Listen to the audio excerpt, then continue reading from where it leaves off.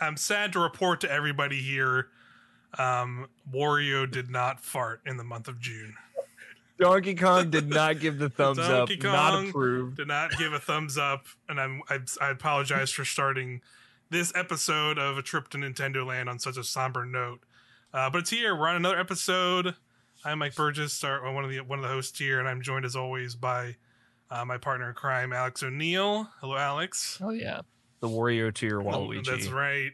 Yeah, and as we said, June. This is our June episode. It'll come pretty early July probably still, but that's because a lot happened. We gave them as much time as we could. And that's not to say a lot of stuff happened in the month of June regarding Nintendo, but also not a lot happened. In the thing people including us very much expected from them, which was a big. We had one idea basically. It was a blank shot. Yeah, pretty much. We expected a big Nintendo June Direct as they've done for a while, and they didn't end up doing it. So that was my bit before was regarding our bingo card from last episode. So hopefully you watched that one. If a Direct does happen, Mike, it's still in play as far as I'm concerned. Yeah, I was about to say yes. I agree that the bingo card will still be in play someday. But for now, we will evergreen. Truly evergreen. That's a good way to put it. But yeah, regardless of not a major June Direct, we still did get a lot of news and things from all of the summer game events. And as well, Nintendo did do a Nintendo Direct Mini, but it was focused on third-party partner showcases, as they put it. Yeah. Excuse me, that did happen, so we're definitely going to talk about that. They did a Xenoblade Chronicles Direct, which is another big first-party Nintendo game. Granted, we're necessarily not the Xenoblade boys by any means, but it did happen, so we can maybe talk a little bit about that. And plus, there were some other fun, exciting newses from people like Jeff Keighley and other things that maybe aren't immediately Nintendo related, but also they're games that are games revealed or news that will affect the rest of the year for Nintendo Switch. So we're going to talk about it here on this Nintendo focused podcast we do every month at Irrational Passions here on irrationalpassions.com or on youtube.com/irrationalpassions, where you can see our faces in the video version of our podcast, as well as other things that I edit in. And you can also listen to this in a podcast form on podcast services. So Spotify's and all of that fun stuff. We're all there. But let's get right into some news that we just mentioned, and that is the partner showcase that happened. It was a 25-minute partner showcase that happened fairly recently. It was just this week that we're recording. And they did show a bunch of really cool stuff like that. I think we could probably start with maybe the highlights. At least kind of the things I thought were the highlights, and maybe we can shout out some other stuff. The big stuff. Sonic Frontiers is still happening and coming out this year. To doubling down, it's for sure this year. They say to many's dismay. I think, but yeah, another game that was maybe in a similar maybe this is not coming out this year talk, but now has been confirmed for this year and looks actually kind of great. Is Mario Rabbids Sparks of Hope, the sequel to was it Mario Rabbids Kingdom Battle? I'm pretty sure that's what it was called. Kingdom Battle, yeah, that's right. Ubisoft, they're making that. It's like a tactical Mario teaming up with Rabbids game. It's a sequel to that game. It like the previous game was leaked again, but before they showed it off, and they were like the date got leaked, so we now know the date is October 20th for that. And they showed that off in the partner showcase a little bit, but then the day after the showcase, there was like a little showcase specific to that game that I think was on Ubisoft's channel. And I watched the direct, and I watched that, and it looks really good. It's like pretty much checking all the boxes on the things when that first game came out. And I played through it and had a good time, but there was definitely things I came away with like, well, I kind of hoped Like there's things they could have done better, and literally it looks like from that footage they've shown is straight up just like, hey, you wanted more Mario stuff in this, like Mario enemies, here they are in the battles, and here's like, you're doing the combat battles, and like bomb-bombs are like in the field, and you can run over to bomb-bombs and pick them up in mid-battle and throw them at enemies, but they're also hazards in the battle.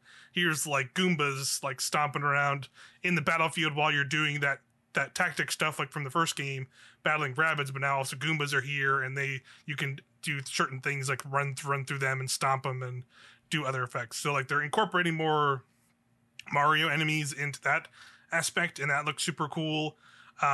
The levels, when they show the characters moving around, it seemed like the areas and places you're going around are much more open, and rather they're not like the linear levels that they were before, where in the first game it was kind of like you basically be on a linear path to each encounter, where now it looks like you're kind of in a more open space, and the enemies are just around in those open spaces, and if you go up to them, that like more like initiates a battle rather than you're get up to an arena, and then when you're kind of going from battle to battle, it's more of like you can kind of initiate the battles in the open spaces. So it looks really cool in that regard. It's like stuff I kind of wanted them to really do. We How saw long was the Rabbids specific showcase? it was only like 6-7 minutes. Okay. It just went like a little bit more into that combat stuff, like some of the stuff they've added. Like then clearly they're trying to improve in that. The other thing that, which I think was in the partner showcase, but like they showed Bowser is now like joining the team, so he's like an actual party member rather than like an antagonist that's going to show up. Rabbid Rosalina is also there, and she has she's one of the party members now as well. And then like the one thing they didn't show off, but like they're making a big deal of, is like the sparks themselves are like going to be some kind of mechanic, and it looks like there'll be things you can like equip to your characters, and those are basically like they have like Lumas from Mario Galaxy, but they have like the weird rabbit faces, and those look like those what our sparks are more or less. And they look like there'll be some kind of customization option that you can basically equip to your characters, and those will have different effects of some kind, but they didn't really go into that with that, but it seems there'll be more that'll be like a big mechanic, and some points they might show off that more at some point. They also said, it wasn't, I don't know if it was specifically said, but on some of the details from like the website pages, there will be like the first game, there will be like a DLC season pass post-launch thing, so that'll be adding like more characters, it said in there, and like other story stuff, so that'll be there as well. So I'll be curious if they maybe will pull like another Donkey Kong expansion, but maybe with like a different Nintendo franchise. That would be pretty cool if they went that route again. A Yoshi expansion is happening. Yoshi expansion would be cool. A Kirby one or Rabbids something. Woolly World. Ooh, Kirby cool. Kirby one would be Kirby fun. is more of a stretch than Donkey Kong, but I would still approve. Yeah, same. As long as they bring back the Kirby golfing, whatever that was called. Yeah, make that the battle. Shout out to the tradition of any Mario RPG having Bowser as a playable character at some point in the franchise. Yeah. I respect that. They're committed to it. I like the random battles kind of thing. I'm curious. It is funny, like watching the gameplay that they showed off. The just kind of comedy of Mario's just like running around, and these people are just standing still, and he's beating them. Yeah, just smacking them and shooting them with guns. Yeah, and they're just sitting there. It's silly. There's a fun factor to that is absurd, but is good. Yeah, I don't know. I still haven't played the first one. I've bought it, but yeah, I don't know if I'll ever get to it. That's just one of the ones that could sit in the backlog forever. But I'm curious. I hope people dig this game. I hope it does well. Yeah, it looks really cool.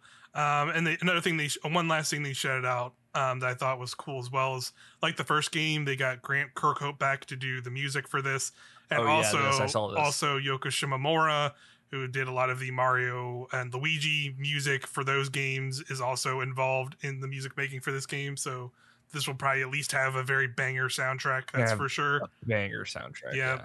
There was a third person in that. I forget. I don't remember who they were either, but they did a lot of, I think, early Mario soundtracks in other games too. I Yeah, and that's like that first game had a lot of really good music in it too, because that was all Grant Kirkhope as well. So yeah, that's definitely looking forward to that. I'm looking forward to that. I like that first game, but yeah, there were definitely it definitely was a game that like was fun, but then like it kind of went on a little longer than it needed to, and like it didn't like Sure. evolve enough. Where like this game seems like it's kind of checking a lot more of those boxes of like the things I kind of wanted after a certain point from that first game, or it looks like there are a lot of that here. So I'm definitely looking forward to this game when it comes out October 20th. Hell yeah. So that was the first big one. The second big news item was what they closed with for the partner showcase, and boy, is it feels like it's finally time. They finally did the thing, and the Persona games are coming to Nintendo Switch. Finally, we made it All of here. our prayer circles, Yes, the prayer the circles, human the sacrifices, the lambs murdered in the name of yeah. Teddy. Yeah, Somewhere we did it. there's a bloody pedestal with a Morgana just with a knife stabbed into its chest, and blood sacrifice has happened. Big anime cat head. Yeah, this is obviously not a huge surprise after the Xbox announcement happened like 2 weeks beforehand, but it's Mm-hmm. good news. People have wanted this for so long. I'm like one of those people that like Persona 5 is so like you go buy a console to play that game is my feeling. It's like it's worth it because Mm-hmm. the argument for Persona 4 Golden, which is also coming in, Persona 3 Portable, which is not maybe the best version, not my preferred version of that game, but is still like the most accessible 100%. And Mm-hmm. nobody coming into that franchise, even if like they considered giving Persona 3 a shot, is gonna like not being able to control the party members or whatever. Even though that's like the only way I play it now because that was the game I played first. But yeah, it's good news, and it's like a native port of Persona 5 Royal. They're actually like adjusting it to run on Switch. It's not a cloud version, which is good. Mm-hmm. Um, so yeah, it's nothing but good news.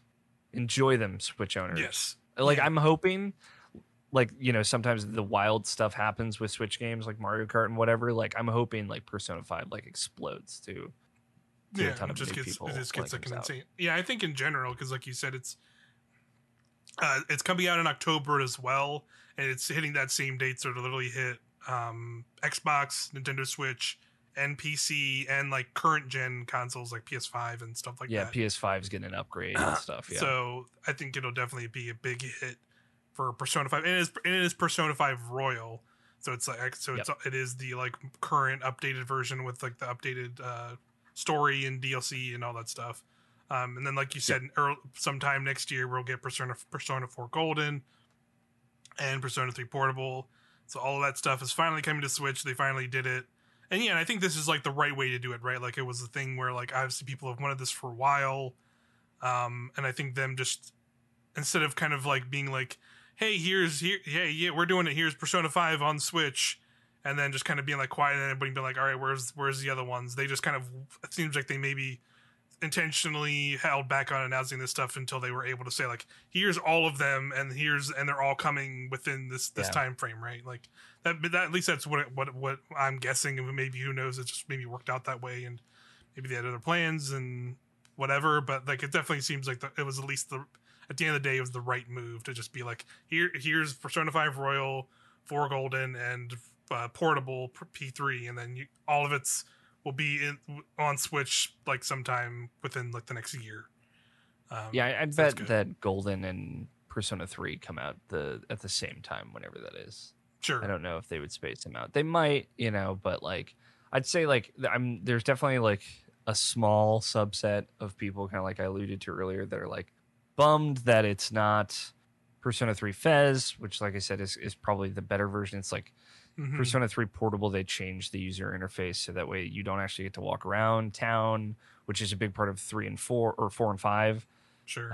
It's just like a visual novel interface where you're just kind of going from like a list of locations, and then you kind of point on a map who to talk to. So Mm-hmm. it doesn't have like that magic of walking around Tatsumi Port Island. And I know some people are bummed about that. Some people are saying like, don't put out 5 first. You should play them in order or whatever. Like, let's just chill, everybody. This is a win. Yeah. Take a Yeah. W. This Just is take it. Yeah. At least they're finally yeah, coming out on these consoles.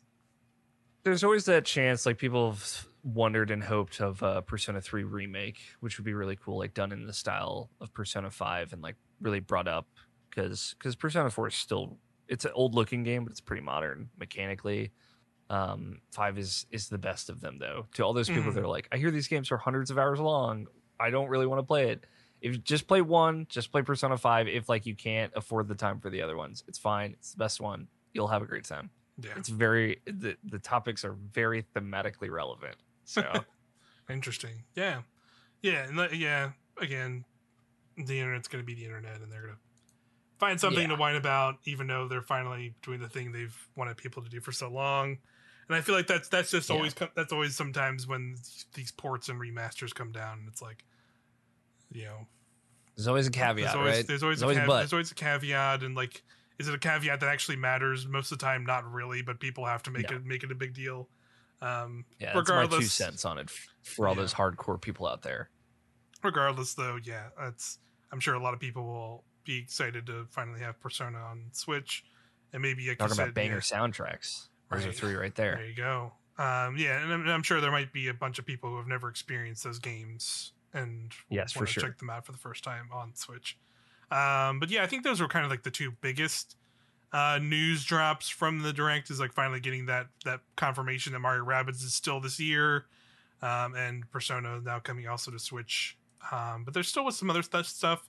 There was a lot of port announcements during the partner showcase, which, like, to be fair, is like it's partner stuff. Like, that's generally what partners are going to do, is just they're going to put out a lot of they're either going to be Square Enix and going to put out a bunch of weird small games all the time on Switch, like we got here with like that weird Harvestella game, and then they've also announced previously, which looks great. Very excited for Harvestella. Yeah, it's like checked all the boxes for me. It did look interesting. Like it gave me some Crystal Chronicle vibes from some of like mainly like the art and like kind of like the direction of it. Although it's a little bit more like current day, like life kind of farm sim-esque. You get the farm stuff. You got the meeting townspeople, probably marriage in there somewhere too. Crafting. Yeah, for sure. Yeah, it's in that lane of like, they announced like the Dio Field something recently, which was like a tactics game, right? And then there was something else. There's some kind of like Valkyria thing too. That's like not Valkyria Chronicles. Yeah, like the action RPG. Like these, it feels like it's all in that same vein of like who are the, I don't even remember. I didn't even realize like there were this many small teams in Square Enix, making this stuff. Like, what's happening here? This is weird. I mean, you got like Tokyo RPG Factory, that the Octopath team, they're both also doing other things. So it is very weird. Yeah, totally. I want to give a shout out to Cal Bossman, who did a great. He does videos. Delayed Input is like his kind of series. If anyone like has seen the Final Bossman or something like that, it's very much his kind of modern take of that. He did just a phenomenal one on this Nintendo Direct, and he said about Harvestella, like it's crazy to sometimes see a perfectly budgeted game. And it's like it's not we were too ambitious and didn't have the money for it. It's not we paid way too much money for this and it's gonna be bad. Like perfectly in the middle. And that's like all those games that you just listed also are totally all that. Yeah. Absolutely. It's good. Those are good games. So yeah, they could potentially be really fun, good games. You get stuff like Fantasy Life out of that. Yeah, totally. Like they absolutely do feel like those games. Like maybe they're from like the devs, like, you know, before on 3DS we used to have like a ton of those smaller, weird, like JRPG. Sometimes great, sometimes not so great. Adjacent games. That's one I'm going to talk about later, which is it's not from Square Enix. It was shadow dropped during this partner showcase. It's called Little Noah Sign of Paradise.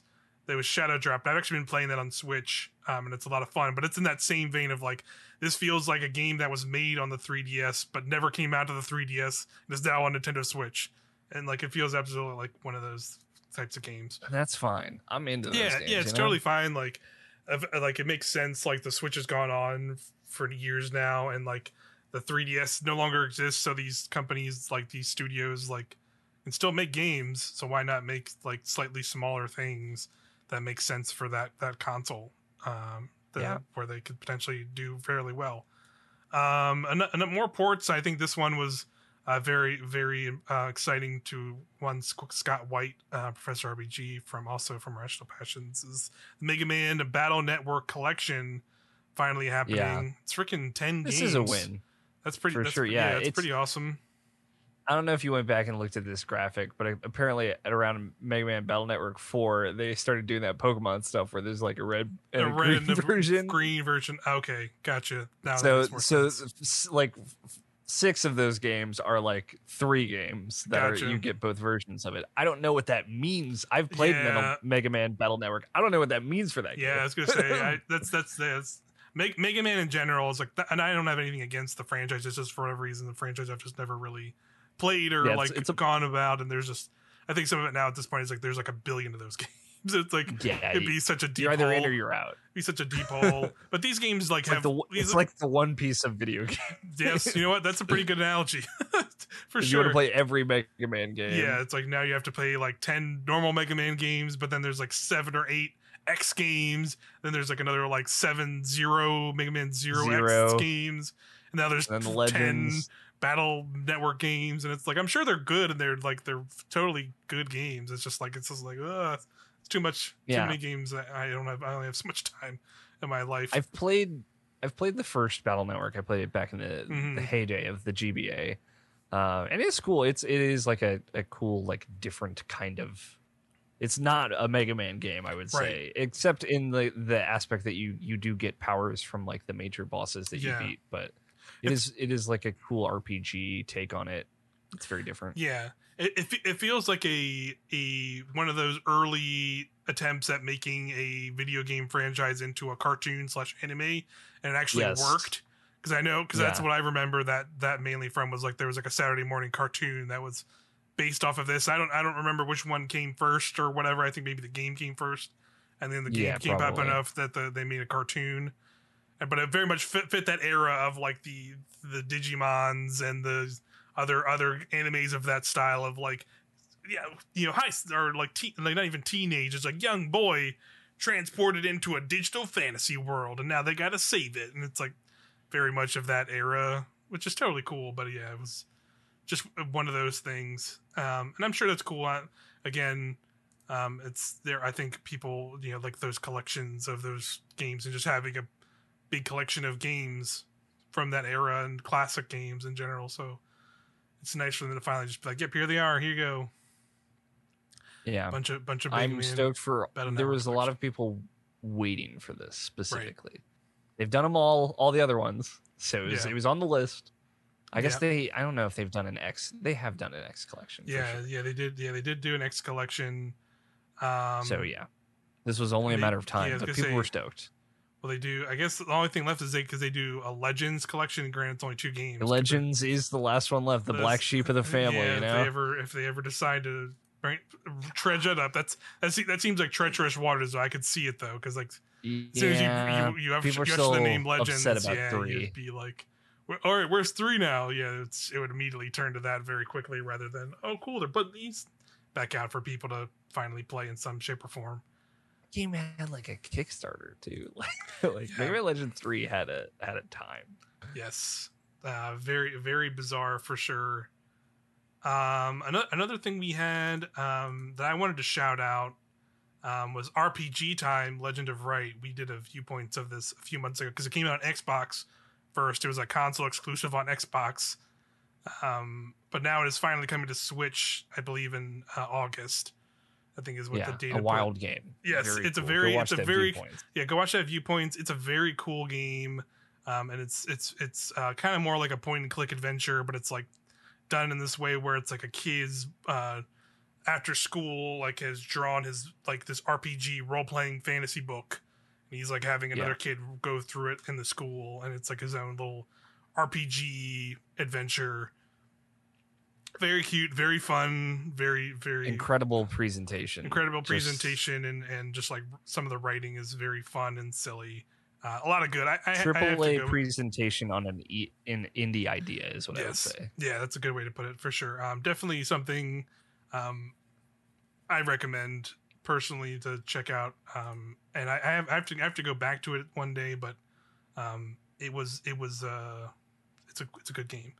But Yeah. I think is there anything else I'm trying to remember again from the Near happened. right? People were stoked. Yeah, so Nier Automata is finally coming to Switch.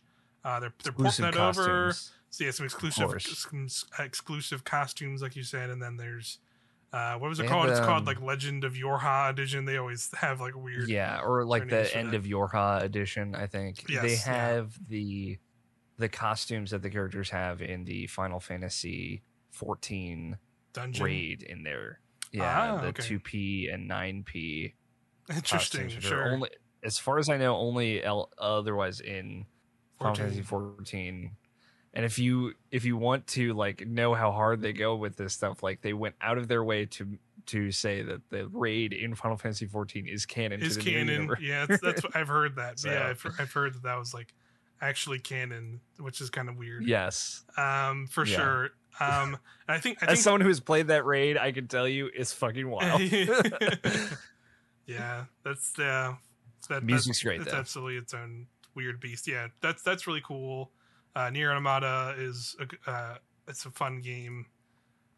We're definitely we're checking out. I'm curious how it'd look and run on Switch, but I think it still could be okay, all things considered. Another native port. They did port this one. Mm-hmm. You can tell now, you know the difference between a cloud version and a real port is like the effort level of of Yes, what we're yeah, doing.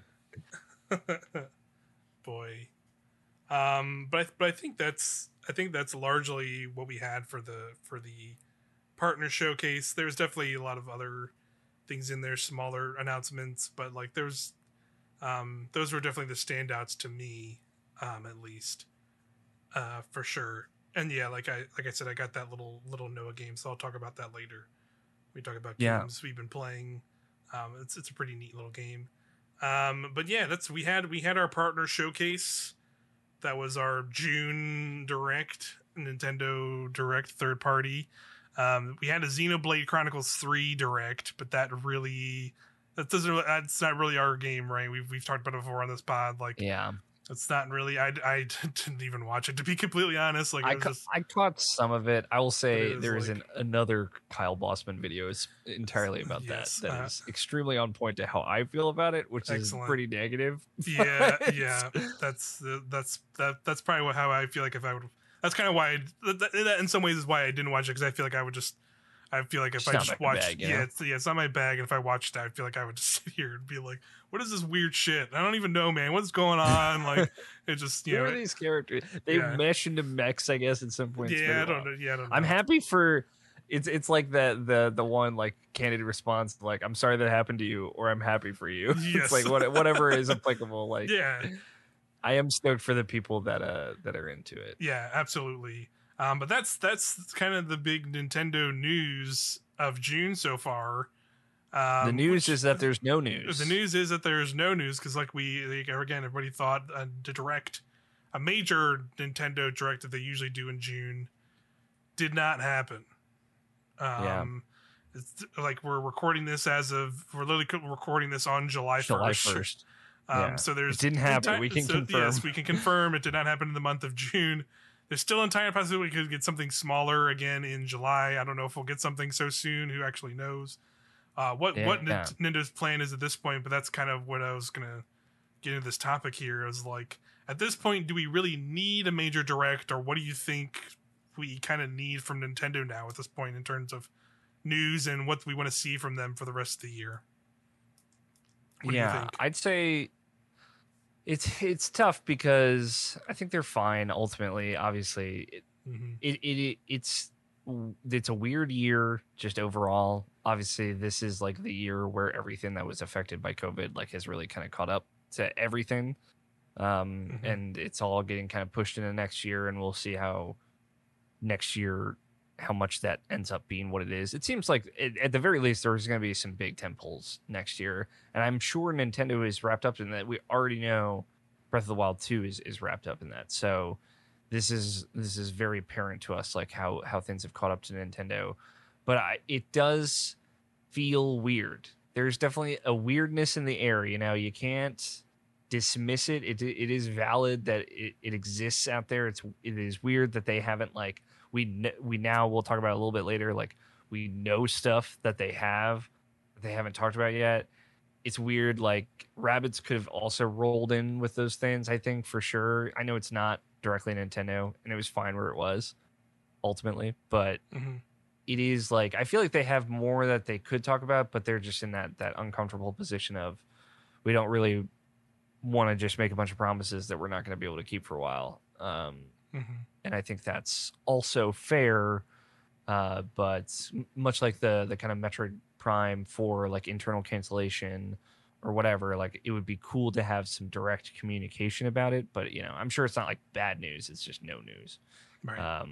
But it would be cool if they just said, "Hey, we're working on stuff. Don't worry, we have a big next year plan, but we've outlined everything that we have for this year or whatever." So I think there should be maybe like you said, a mini. Like a Nintendo Direct mini, not a partner showcase mini. But if they didn't do it, I think it would probably be fine. It would be weird, but it's happened before. Flashback to 2016, where they were like, "We're just talking about Breath of the Wild this year, actually," and they had a banger of a 2017 like lined up and ready to go. They just didn't have anything in 2016, Right. And obviously the Switch came out. And even going into that, people are like, I don't know, that weird press conference they did in January. We'll see. But then, you get Zelda. It's one of the best review games ever. And then you get Mario at the end of the year. Like, it could be an instance like that where one of their best selling consoles, period. Period, ever. It's outsold the Wii at this point. So, it's one of those things where it could be a similar situation where they have like a hardware plan for next year that we don't know about. And a lot of things are tied down to that. And we've been burned by that thought process before. So I'm not going to commit to that. Yes. But, there's a lot of reasons why it might not happen. And it would be fine. We've survived before. We survived the dark times of 2016. We can survive the dark times of 2020, at least in the video game space. I don't know about everything else. But, seriously. Yeah. But yeah, that's kind of where I'm at. I think they have stuff for sure. I mean, they've got Breath of the Wild too. They're just sitting on it. They could show gameplay and explain some stuff in that game at this point. It would be fine. They wouldn't be like shooting themselves in the foot. I do think that will come out in the first half of next year for sure. I have zero doubts about it, to be honest. But they're just waiting. They're just chilling. How are you feeling? Yeah. I think I'm in the camp of like, as June progressed, and it was like kind of clear we did our last pod and we made that bingo card, and June progressed and it was like, oh, we're probably not going to get a Nintendo Direct like the way we think we are this year, huh? And it kind of Wario's not going to fart, is he? Yeah, Wario's not going to fart. And at first, it was a little bit like, it's a bummer, but like, but then I sat here and thought about it a little more, and it's like, man, we kind of know a lot of Nintendo's year already. We like, even before we got this partner showcase, and now we know Mario Rabbids is October. Like, we know this month we're getting, we just got June. Even in June, we got Mario Strikers, and the Fire Emblem. Next month we're getting Live Alive and Live Alive, whatever. I don't give a fuck how to pronounce it anymore. They've said it, Live Alive and Live Alive. They've said both of those. They said it too. So Lord knows. They don't even know either. Xenoblade 3 is also July as well. Splatoon September. Now Mario Rabbids is October, and then November and December. Pokemon's November. Right, Pokemon is November. You're right. Why how could I forget Pokemon? And then Jesus Christ. And then like the December is still open, and there's still feel like that's just right where Bayonetta can hang. Yes, I totally think if Bayonetta is still this year, that is their December game. There's also another news item which we can talk about a little bit more at length in a second here, but one Jeffrey Grubb, now officially of GiantBomb.com, has been more reaffirmed than ever about there being a Metroid Prime HD remaster releasing later this year, and specifically also potentially in November. So that could be another big game for them this year. 20th anniversary of Metroid Prime is November. Yeah, how wild is that? That is the 20th anniversary, correct? So like, there you go. Like literally, like, even if we don't end up getting those, like, although it'd be just a little bit disappointing to not get either of those two things that are not for sure at the moment. Like, Nintendo's year is pretty solid. Yeah. In my opinion, like there's like a few of those games like I'm looking forward to, like pretty much all the three games in the back half of the year, like Splatoon, Mario Rabbids, and Pokemon are all games I'm probably gonna pick up day one when they come out, because I like all three of those. I like all those franchises a lot. Yeah. So like their year is pretty solid. So like really at this point, it's like it's Nintendo only really needs to like fill in a few dots of like is that Metroid Prime remaster a real thing? Is Bayonetta 3 still going to be this year? And then like the one thing I will admittedly say, I am currently very salivating. I'm hungry. I need to be fed some Mario Kart DLC, Nintendo, Yes, soon. please. Give me another 8 tracks. That's like honestly, in some ways, that's something I want to know the most right now out of them. And that does not need to be a This has got to thing. be soon, you know? Yeah, it's got to be like we like at this point. Again, we said it's July 1st. Like it's probably days away, more or less, at this point. And I think that's all I really want to know. And they could literally just at any time just like put a tweet out or put a YouTube video up and be like, "Here's your next 8 tracks. They're out this day." Boom. Like that doesn't need to be a whole direct, obviously. And like Yeah. that's kind of the things, like at this point, like they could do another mini direct sometime in July, or maybe they just wait till the September direct and then have a big September direct, and that lets them talk about like, all right, here in November, here's Metroid Prime HD and Bayonetta in December, but now also we can talk about what's next year, and that's where we get maybe more Breath of the Wild information. Maybe we get more other game information of like what they have planned for next year. Like maybe now they're at this point they can just hold off till that to really do a big info dump for us, because then that lets them sprinkle in like smaller specific directs, like the Xenoblade directs. Like they could probably just do a Splatoon 3 specific direct in August, right before the main game that Splatoon 3 comes out. They could probably do another Pokemon. Always usually does their own directs. They could probably do another Pokemon company could just do their own Pokemon direct, which they usually do for information. Like that's literally what they did, I think, for our last episode. Is they put out their own little Pokemon direct and showed us more stuff for that. So like Yeah. Nintendo's like kind of good for this year, and at this point, it's just it'd be nice to have some more details, like you said, like some info clarifications, or kind of get an idea. Like you're right, like it's definitely would be nice to get some of that stuff, but like we don't necessarily need it right now, in Yeah. my opinion. So I can kind of just live with it, as long as they give me Mario Kart DLC news right now.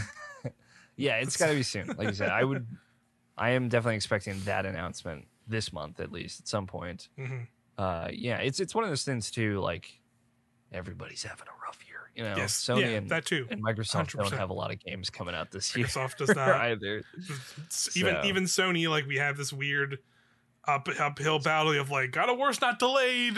People yeah, stop there's God going of War crazy. tension And now, that but is just and like like now, building. devs are getting harassed over something so stupid that's gonna be forgotten Yeah. once this game just like is out. Like who, like it's so stupid, and like everybody, like you said, everybody's kind of going through it right now at all the companies in different smaller ways and or bigger ways. It is what it is, and I think Nintendo is just fine at the end of the day. We can live without a Yeah, direct for they'll be fine. a little longer, and we still have plenty of games to play, which we'll talk about later in this episode. Because I've been playing plenty of games, maybe not the Yes. big Nintendo games everybody wants, but there's tons of cool indie stuff in other things as well.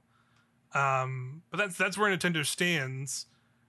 We do have a couple more other news bits I want to talk about, mostly self-indulgent news topics, but they are Yes, related this is our because self-indulgence segment. self-indulgent news segment, because like, but also at the same time, like these will be games that still are coming to Nintendo Switch. So if you're more listening to this and maybe more into Nintendo stuff and maybe not into these games, you can look at the timestamps and skip ahead or whatever.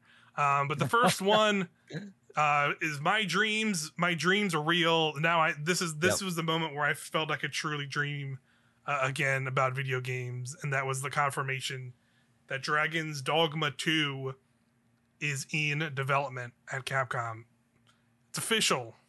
I get it was Happening. I get it was leaked, and there was like that big Nvidia leak, like what was it, like a So it's years ago at this point, and that was like a big thing. And then Dragon's Dogma 2's name was in that, and so people have just been like, whatever. But like that literally like doesn't matter. Like me personally, like something that small like does not matter to me personally, because it's like there's no official confirmation. This could just be like database entries for a thing from like 20 years from now, and literally even to this point, like that was like multiple years ago, and now we're not seeing them Capcom confirming it themselves till literally a couple weeks ago. I want to say, just because the manipulation of time here is wild. The NVIDIA leak was September 2021, which is just. I didn't realize it was that recent. Good lord! It's just the warping of time. Yeah, feels like I thought that was like ago. I thought that was like a no Me joke. too. I was like, that was like, I don't know. I thought that was like sometime in like 2019 or like early 2020 or something. Good lord! So that wasn't that long ago. So maybe okay. That is a little bit of a different thought process then on that. But it feels like it's been that long ago. It feels so like it's been valid. way longer. And like, granted, that's for this point, boy, again, time. That's almost been a year since then. Yeah, almost a year still. So it's still significant. And even then, like literally, all they did was the director and like some of the higher ups on the team unzip some jackets and just reveal the Dragon's Dogma 2 logo on their shirts, and just did the shirt reveal and a logo reveal at the end of the 10th anniversary little video they did for Dragon's Dogma. Yeah, it was still powerful. It was still powerful. It was wholesome direct as well with the 10th anniversary of the first game. Yeah, celebrating that game, that like, and I'm happy that it got some. They gave it that recognition, even regardless of it being a single game and a single franchise. But again, it is like to like, again, to Capcom in some ways that probably is like equivalent to like their like Skyrim. That's really what that game has always kind of been sort of pitched as, even though it is like a very different beast in some regards to what you would expect from a big Bethesda RPG. But that's a game that was near and dear to me. Like literally, I don't know if I've said it on this podcast, but I've said it on others in the previous. Like I have bought that game as of this announcement 9 times. Because it came out. You can. Yeah, especially because I ended up buying it again on PS5 digitally, because when they announced this, and like it was on like super sale. I think it might still be on like a bunch of consoles. So like literally it was like $5, and I was like, I can own this digitally on my PS5, and I probably will replay that game again. It's because it is one of the few games I replay every so often and play through and enjoy a lot. But yeah, like just the idea. And again, they've given a little few details. Like obviously they didn't give really any time frames. So like this game could still be years away, really.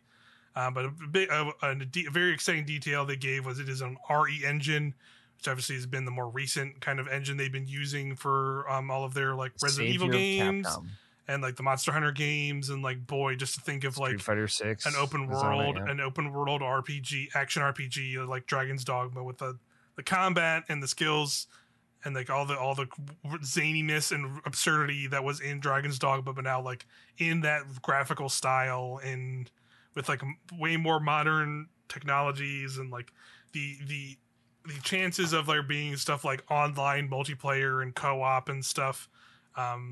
There's just like my mind runs wild with the ideas of what that game can be, and it's just so exciting to finally at least know that they're working on it, and like they at least have said like this game is coming, and like yes, it is official. Like Dragon's Dogma 2 is a thing, and a game we are going to put out someday, and like man, I can't freaking wait. Like it's going to be so awesome. Yeah, it's good vibes. It's definitely like been a long wait, but it's when they were talking about in that 10th anniversary celebration, like how the director of the game like got thrown on Devil May Cry 2, and then it's like, well, I have to make this right now, so then he had to go make Devil May Cry 3, which is really funny. And he's had the idea for this game forever, and they didn't have the technology to do it, and he really wanted to like be climbing in it and hurting giant monsters, which again the way they do it in that game is definitely like very unique and novel in a really good way that uplifts the rest of that game. And so to know all that and to think of like where they would want to go with the sequel, like obviously bigger stuff and go bigger, way more action and probably to perform better and stuff like that. I'm really excited to see where that ambition goes. Yeah, and even like, you know, something that didn't come over here, but like something you can kind of see for reference of, like, there was a MMO RPG Dragon's Dogma Online, that was only out in Japan. It was shut down, like it like ran for like a couple years, but I think it shut down in like 2019 or so is when I was like looking it up recently, like what's the status of that thing, and yeah, they shut the servers down. But even in that game, like that evolved that game quite a bit, because obviously it's an MMO, so it's online and you can group up and play with people. Like you said, way more action. Like, you know, it's very reminiscent of the most recent Monster Hunter Rise with like the wire bugs and zipping around. Like that game had that stuff where you're literally you can watch gameplay of that game and kind of see that, like probably that tech that was used in Dragon's Dogma Online is used in like current Monster Hunter. So like being able to like bring that forward, and probably it'll go crisscross of like they probably use some of this stuff to like kind of revitalize some of the current Monster Hunter stuff going on. So now they can use a lot of the current Monster Hunter stuff to revitalize whatever's going on in Dragon's Dogma 2. And that's gonna be pretty awesome. There's a lot more classes and different kinds of characters you could play as in Dragon's Dogma Online. So like, I'm assuming at least cool. I'm kind of hoping that like at least some of that stuff kind of can live on through a full Dragon's Dogma 2. But obviously probably with like a ton of more new stuff and a lot more things going on. Like again, like I think some kind of online multiplayer or co-op would be really freaking cool in that world. Like even in the current Dragon's Dogma, that would be super fun. But like that idea that's the number one thing, having that in a bigger world, and with like more people, and just thinking of like the ridiculousness of like four people just like straddling this monster and just stabbing it, and just while it's like trying to soar around in the sky, and like, you know, trying to grapple up to it and stuff, and doing all kinds of crazy things. Like it could be potentially such a cool experience.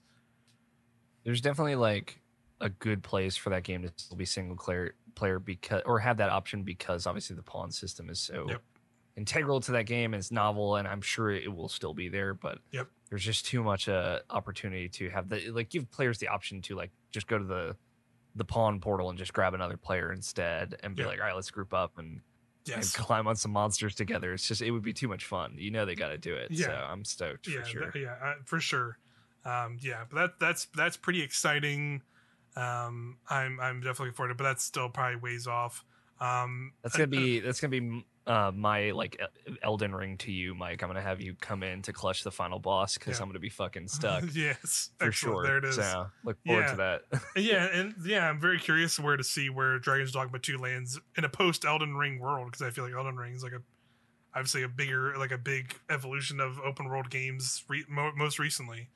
And like playing Elden Ring was definitely giving me the same feelings I would have had in a hopefully what I would have wanted out of like a more current Dragon's Dogma. So like the idea of that game finally happening, but now also being like Elden Ring just happened, and Capcom can look at that game and be like, oh yeah, here's some ideas. Yeah, I'm sure they were inspired for sure. Like, or they will be when the game comes out. Yes. So I'm very much looking forward to that game so much. Another big news drop, your self-indulgent news drop that literally happened almost at the exact same time, because literally both these presentations dropped at the same time. Was terrible idea. Final Fantasy VII got like a whole bunch of 25th anniversary news. Square Enix has learned how to do anniversaries, which is exciting, because Lord knows Nintendo hasn't. So it's very relevant.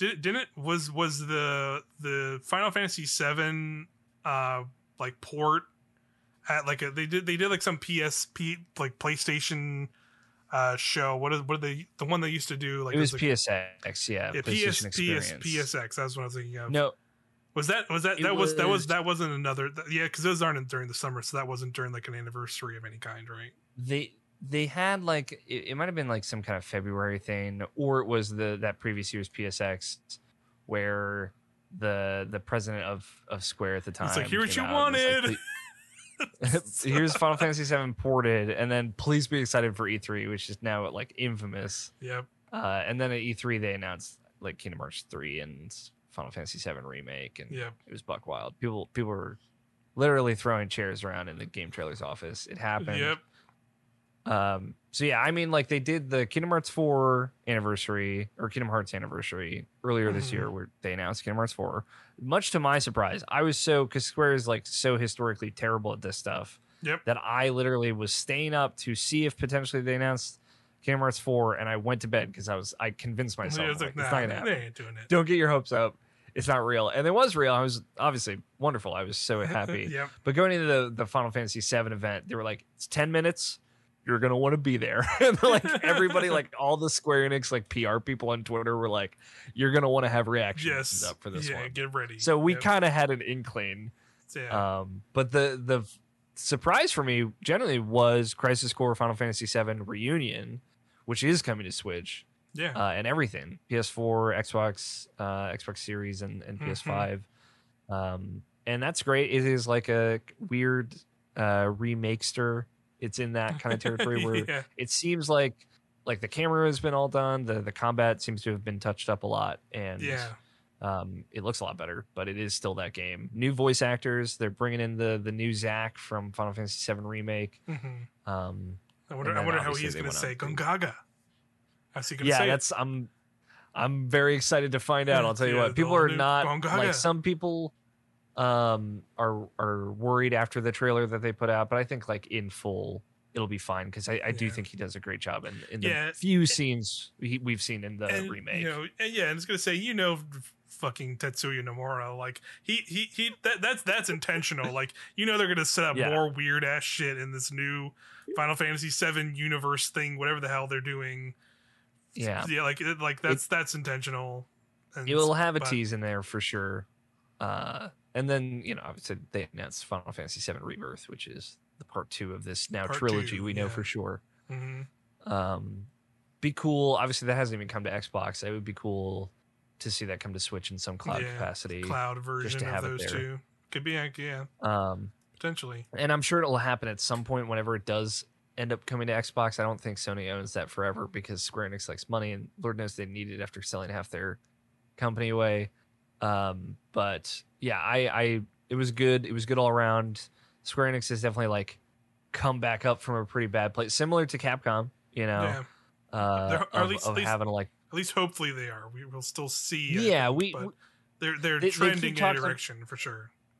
They keep talking about how Final Fantasy VII Remake is like going really well in the development. It's like going really quickly, and they're really pleased with how it's going.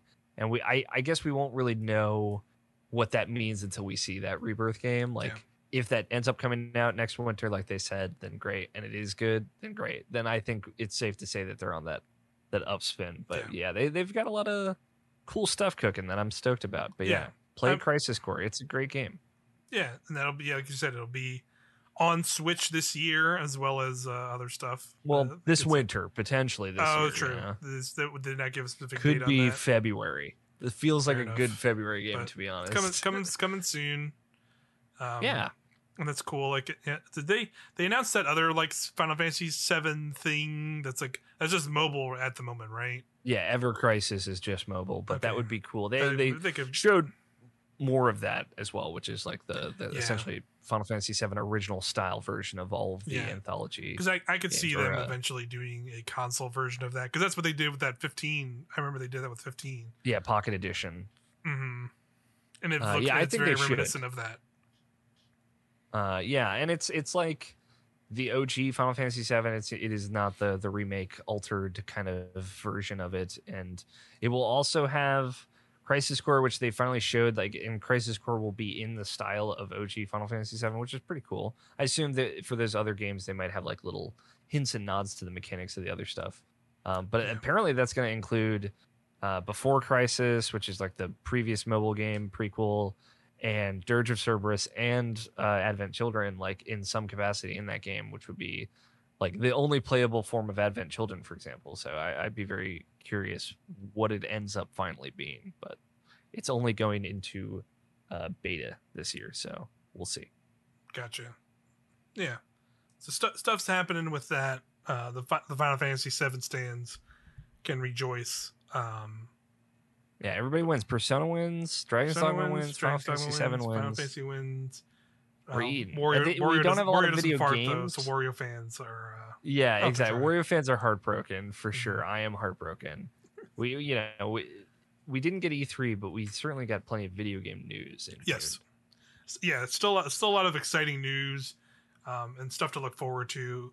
Even though maybe would have liked to see maybe a little bit more from Nintendo, but they still got a lot of stuff. And something our last kind of news story here, which you already talked about, which I already brought up a little bit. Again, I have a a news article here up to talk about it more, so we can talk about it more. Is a GameSpot article from Devante Chisholm. Hopefully, I said that last name correctly.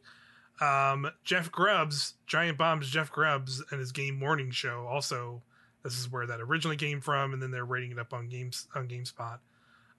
Was he has heard pretty definitively, as he puts it, that a remaster of Metroid Prime, the GameCube hot hit, is pretty definitively going to be one of Nintendo's big holiday 2022 releases. Probably in that November timeframe, because that is the 20th anniversary of Metroid Prime. Again, it is just a remaster of the first game. The other two games won't be like a trilogy pack, but now this kind of will lay. He says it'll kind of lay the ground so they can kind of have the road to Metroid Prime 4, presumably, right?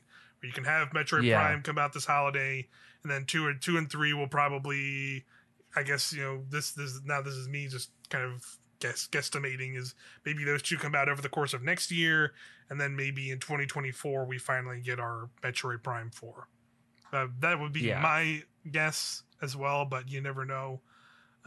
It could be 2025 and we get one game a year. You truly can't take Metroid for granted. Totally. Yeah, that's totally a possibility as well. But man, would this be an awesome thing to happen if it truly does happen? And like Jeff Grubb and I'm definitely a fan of his, not just recently at Giant Bomb, but even him at Games Beat. They have a great podcast, and he's done a lot of good reporting, and he's been pretty solid on a lot of stuff, like the Kojima project. He has been harping on that for quite some time but that was over at Xbox.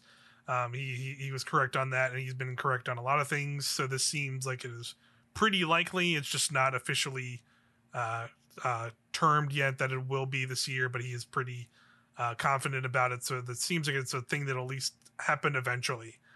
That'd be really exciting.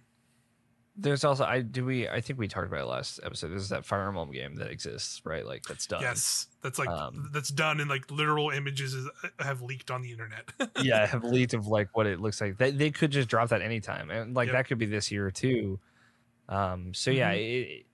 Which leads more credence to what I was talking about before of like Nintendo probably could do their own like direct, maybe a mini one of like, hey, here's Metroid Prime, here's Zelda remaster. We still like that. That's a thing that's also been floating around. Yep. Or they could hold these things for when they need them. They like you said before, they don't really need them this year. They could probably use them, sure, but they don't need them. Yeah. So why not just kind of keep them in the chamber? Yeah, totally. Like those are things that could come. Some of these things are things that could drop this year, because why not? Or they could be things that drop or fill out next year, because like we don't know anything about next year, obviously, and like being able to be like, hey, here's another Fire Emblem game next year, here's the Zelda combo. Like those are easily things they could just kind of slot wherever at this point. They're evergreen video games, truly. Yes, yeah, absolutely. I love what we're hearing about this Metroid Prime game. It sounds more like a full remake, same game, like a shot-for-shot remake, almost like Demon's Souls from a few years ago. Yep. But like really given the proper treatment. Obviously, like if you've never played it, Metroid Prime, and the shame of the world is that the GameCube didn't do well, and a lot of people didn't get to play Metroid Prime, which was the previously best-selling Metroid game until Dread, which has still again only like sold 2.5 million games, which is also a gosh dang travesty. Yes. Absolutely. But if you've never played it, especially like a new, pretty big, great looking one, like at the time, that was like one of it was that for the GameCube. It was 60 FPS. It Mm-hmm. was like one of the best looking games ever at that point. It's obviously Yep. very stylized, but it looks incredible. The art design and the art direction of it is amazing. Like still, I replayed that last year. You know, we talked about it back Yep. then when I was kind of going into Dread. I replayed all of them, and Metroid Prime, like standalone, is just one of the best Metroidvanias that exists. So Yep. Agreed. I would be so happy is to Persona 5 if this game had that kind of blow up experience where it's like, no, it's coming out again, getting the treatment again. It's still as good as the first day it came out 20 freaking years ago. Yep. And you got to play it. And I would Yes. love that. I would be so happy. I'm sure they're going to charge $60 for it, which is Yes, kind of a bummer. 60 But US dollars. I mean, my definite hope is, like you said, like hearing that it's going to be like a bigger kind of treatment. Hopefully, maybe it's not just kind of making it a HD, literal HD port of like it's just kind of they up-resed everything.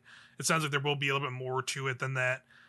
yeah, What I think would be really cool is like, again, that idea of the road to Metroid Prime 4 is like they don't need to completely retell, like not in terms of like we're gonna change story stuff or we're gonna change this or that. It's like maybe change like maybe how the game feels to play a little bit. Like maybe have it be a little bit more modern. Like they have to. it's not Z targeting. Maybe it is like more like a proper dual joystick analog shooter, which like will probably maybe be a little like maybe to like hardcore players be a little bit of a like juxtaposition. But I personally think like they kind of have to do that because I don't think it's gonna be like that in Metroid Prime 4. So like they have to kind of start sowing that seed now, I think. And that's a great way to do it by reintroducing that first game and putting it on Switch in a modern context, doing a lot of like updated work to make it probably look a lot more visually interesting and impressive than a GameCube game. Granted, like you said, I agree. It was a very, for the time, it was a really good looking game and still is a pretty cool visual style, and there's a whole aesthetic to that game that just works still. But I think they could do a lot with a HD update, and have this modern retro. I'm assuming it's retro that's doing the update. Like We don't know yet. They're clearly have been working on Metroid Prime 4 for a while, and they had to restart in. Well, I think it was a different team. And then It was an internal Nintendo studio, and then they had to restart with Retro. it with Retro. So probably clearly when they restart with Retro, probably an idea was like let's maybe in times while we're working on this take the time to revisit those previous games and put them out on modern consoles and reintroduce those games with our ideas for like a modern Metroid Prime with modern shooter controls. And that could be really cool. And I'm definitely. For sure, I'm definitely of the belief that they don't have a choice. Like they really have to, because I said when I replayed them last year, like that even if it might be weird for some people, like I much prefer the Wii versions of that game because you get the kind of equivalent at the time for Nintendo of twin stick controls of moving and looking with the pointer. Like Metroid Prime does not feel like a first person shooter like as you would probably think of it. There's no dual stick, you're using the C stick to change beams. You have to there's no strafing. You have to lock on to strafe and stuff. It would be weird, and I think it would be poorly received. I think there's a little bit of rose tinted glasses for the GameCube version of it to some extent, where that Wii version, the trilogy came out and was a much better way to play it. It was just a lot smoother. But it's an awkward feeling game by modern standards. So if they manage to make it like a true twin stick game with some, just put some generous auto aim and aim assist and stuff, Destiny has figured this out. And I know we play a lot of Destiny, so maybe I'm ruined by that game. Yeah. But there's a way to have that kind of loosey goosiness of it with some aggressive aim assist where you can have the lock on stuff, but have a little bit more freedom in it, because it's definitely it feels kind of tight. But maybe it's Resident Evil, the OG Resident Evil, where people are it needs to be like this. So we'll see how that, if Retro's handling the remaster, or give the options, right? Have a control scheme that is the classic scheme, and you play it like Metroid, how it originally plays on GameCube, and then maybe have a motion control, gyro control version, and then have this newer maybe it's a hybrid of those, right? Of Yeah. whatever they end up doing. Like, I think there will be something new in that regard of how it controls and plays, because like they're making Metroid Prime 4, and like that game is going to be a modern controlling game. Like they're going to try and probably bank it on, like, not everybody that's going to be jumping in this for the first time has played that entire trilogy and was playing those games on GameCube, and like have those GameCube control memories. Like, they're going to play it to a modern video game audience who plays modern shooting video games like Fortnite and like Destiny, and like the stuff that's been modern shooter games for years now. So like it's going to have updates. So Yeah. I'm stoked to see what they are. See it. I'm yeah, that would be such an exciting get. Even though it's like, just like, I get it's like it's not for like the game's still cooking, but like getting more Metroid in general, and like a remake of like that's probably still one of, like, I would still consider that probably like one of probably my favorite Metroid game still in some way, shape, or form. I got Dread last year. If I get Prime this year, I'm Eaten on cloud 9. Yeah. I would never. 4 years ago, if you told me I'd be getting 2 Metroid games back to back in 2 separate years, I wouldn't have believed you. So, yeah. and yeah, Metroid Dread was my game of the year last year for sure. So, absolutely, give me more. I'll take it. Yep. But yeah, I think that's our news, Nintendo news for the good news for the thing. Yeah, it was again, we did not get our titular Nintendo Direct, but still a lot of news happened. Still a lot. It was still that summer news dump. We still got plenty of stuff to talk about, and there's still actually, like, even though it's June and we're in the summer months, like, a lot of video games came out. It's sparse for the next couple months, but there's a lot of cool I think like July and August will be a little bit more lulls, but like there's a couple things. I'll be chewing on what I got, what we just kind of got. There's a couple things in July that I want to check out, but it's not. Yeah, they are not like, they're not going to be games I'm playing for an extended period of time by any means. But here's some stuff we got in June that I've been playing. I'll start us off. I played some Mario Strikers Battle League. That came out. That video game came out like. Yeah, we did our 100th viewpoints on it. Yeah. Our 100th viewpoints video that we've done with me and you. I'm going to ask you, Mike, how many of the 100 viewpoints do you think that you're on? Because my bet is probably like 92. Yeah, that's probably pretty close. Because like I can probably I can name I can definitely 3 that I've done that you weren't at. Yes, yeah, and I was gonna say I probably could count on my hands how many I haven't been on one of those. Granted, it's like a thing I started as like the video guy here. So just to give you the props that you deserve, you crushed it. Thank you. Yeah, I did a weird video series. Yeah, that I started as a like, oh god, my life is on fire, and I can't really commit time to as much things as I like normally doing for this site. So I made a super easy video series, but it's still fun to do. Yeah, but there's still a lot of fun. It's just us hanging out, playing a video game, usually a newly released one or recently released one. So yeah, always feel free to check those out. Hey, I did. There was East 9, and Deathloop, and then you guys you did like a DLC of some game. I think it was like you and Quinn. I remember that one because I remember I still had to help like upload or do something for that one. So I remember that one. But then there's I think there are other ones, but it's got to be a short list. I've definitely helmed the ship on that series, but it's a lot of fun. I still enjoy doing this. But yeah, we did the 100th one for Mario Strikers Battle League, and I will be completely honest and say that's probably the last time I played that game. It kind of I was really into what we saw, but it still has the problems of Strikers, Yeah, it's kind of the sentiment that I think I still kind of mentioned in that video of like, that game came out and it feels like it's already kind of went, and it's not even been a month since it's out. And it does. Granted, also feel like a GameCube game. Yes, it has some updated control schemes, and like they tried to do like a lot of what the more recent sports games have done, of like kind of adding these like slightly smaller mechanics that are maybe like a little bit more technical to try and make it like, this more like you can play it at a higher level if you want to, because that's the the strategy that has worked a lot very well for some Nintendo games, a la like Smash Brothers and like Splatoon.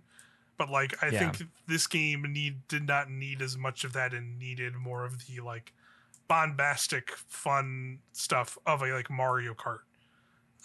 Yeah. And even though this It was. game got some of that too, like it straight up has Mario Kart items in it, which I don't Yeah, I was gonna I don't say think it's that was in wild that those I are don't there. think that was in the GameCube version, but I remember now looking It it was up and not. it was in those were Yeah. in the Wii version. Okay. And apparently even from the Wii version they like toned down some of the items because that version had like way more like Mario Kart items. Apparently, like you could get like stars and other things like that. Where this one is just like it's like turtle shells from Mario Kart, and they work like the turtle shells from Mario Kart, the red and green shells. You can get Yeah. bananas, Bombs are in there, bomb I bombs think, are in right? there, and then I think there's one other thing, but I'm forgetting it. But yeah, and there's like supercharged shots like the previous games, and those are the very very animated and like the thing like I will say is like again this is from like the same studio that made those original games and more recently made Luigi's Mansion 3, which is probably still in my opinion still one of like the best looking games on Switch. Like this follows that Yeah. up pretty well of like visually and like from an animation and like kind of like stylistic artistic perspective. Like this game is great. Like all the animations for the characters look really great. Even like when they're just even when it's not like a close up animation, like little cutscene of them, like even when you're just running on the field and like doing attacks and stuff, they look great. Like and there's like fun little callbacks like Wario. When he goes to tackle somebody, he straight up does like a Wario land like arm Shoulder charge, shoulder charge. charge into Yeah. people, and he like literally just holds the ball and runs around like Yeah, he just holds the ball with his bare ass hand. It's so Yes, yeah, it's ridiculous. ridiculous. Like Bowser, like he does like moves like for his tackles. He does moves from like Smash Bros. Where he like gets in his shell and like spins around and stuff. And there's like a bunch of little like neat little things like that that like work for the game. But then you like start actually playing it, and it's just kind of like okay, yeah. And it's like it feels like um it's just I don't know, like there's just something to it, like it's just not grabbing me. Like some of the advanced stuff like feels like it matters but doesn't really matter in a way to me where I'm like if I were to I think I'm also just not the type of person who's like gonna get super hardcore into like these particular online Nintendo games per se. So like thinking of the idea of like me being like I'm gonna get super serious and get on my Mario Strikers online game and rank up. Like there's not any like that tier of stuff online. It's just you go online, you play against people, and you get randomly starts up, and there's some kind of like tournament league thing that goes. But like I don't really know what you get from that other than like you probably get some coins, and you can get some more coins to get the gear in the game. Like you're not really like unlocking stuff from that because there's not really any bunch of stuff to unlock. You're not like unlocking a character or unlocking like a new like map or anything like that. Like there's not really any kind of that stuff in there either. So it's just kind of like it feels like if you're not all the way in for like that kind of like wanting to play online against other people playing Mario Strikers, or like have some kind of friend group that maybe is really into it and maybe you'll play regularly with. Like I have no desire to really just like sit down and play this compared to a lot of other games. Yeah. That's kind It's of where tough I'm at. like seeing it like when we went through it, there's like 5 tournaments or whatever, and then that's the end That's of it. the single player portion of the game, Yep. you know? And then you can just battle bots, and those bots can like super suck to go against sometimes. Absolutely wreck your whole world. It's just it is like when I say it's like a GameCube game, right? Like that's what GameCube games were. It's just Yep. I don't know. And to be fair, it isn't just like this game that struggles with it. Like I think the Evil Dead game that came out recently, similar thing. Like anytime it's like a multiplayer video game, I feel like you really just it's just so we're oversaturated to a point Yes. that's like crazy. And And yeah. like kind of like you and me, like we have our multiplayer game. We play Destiny, Yeah. for example, and there's maybe a couple other things on that list that I would throw in there. But that's like the capacity of a person, So Yep. these games that just have nothing else going for them, which isn't to say that they're bad. There's just like you don't have a lot of options. It's hard to pick that game over anything else, Yep. Exactly. Yeah, and for sure. And it's like, and it's even the difficulty of like, there's absolutely a place for like if Nintendo actually went the route, and I know maybe this would be unpopular to some people, but like if they went the route of making one of these bigger their multiplayer games a service game that goes over time, I would probably be way into it and be playing it all the time. Like if they did it for Mario Sure. Kart, absolutely 100%. I'd be like going in it. I'd be like playing that. Like I'd be jumping in to do my weeklies or whatever the hell, whatever thing they want to set up, or unlocking my battle pass to get some dumb Mario stickers or whatever the fuck it is.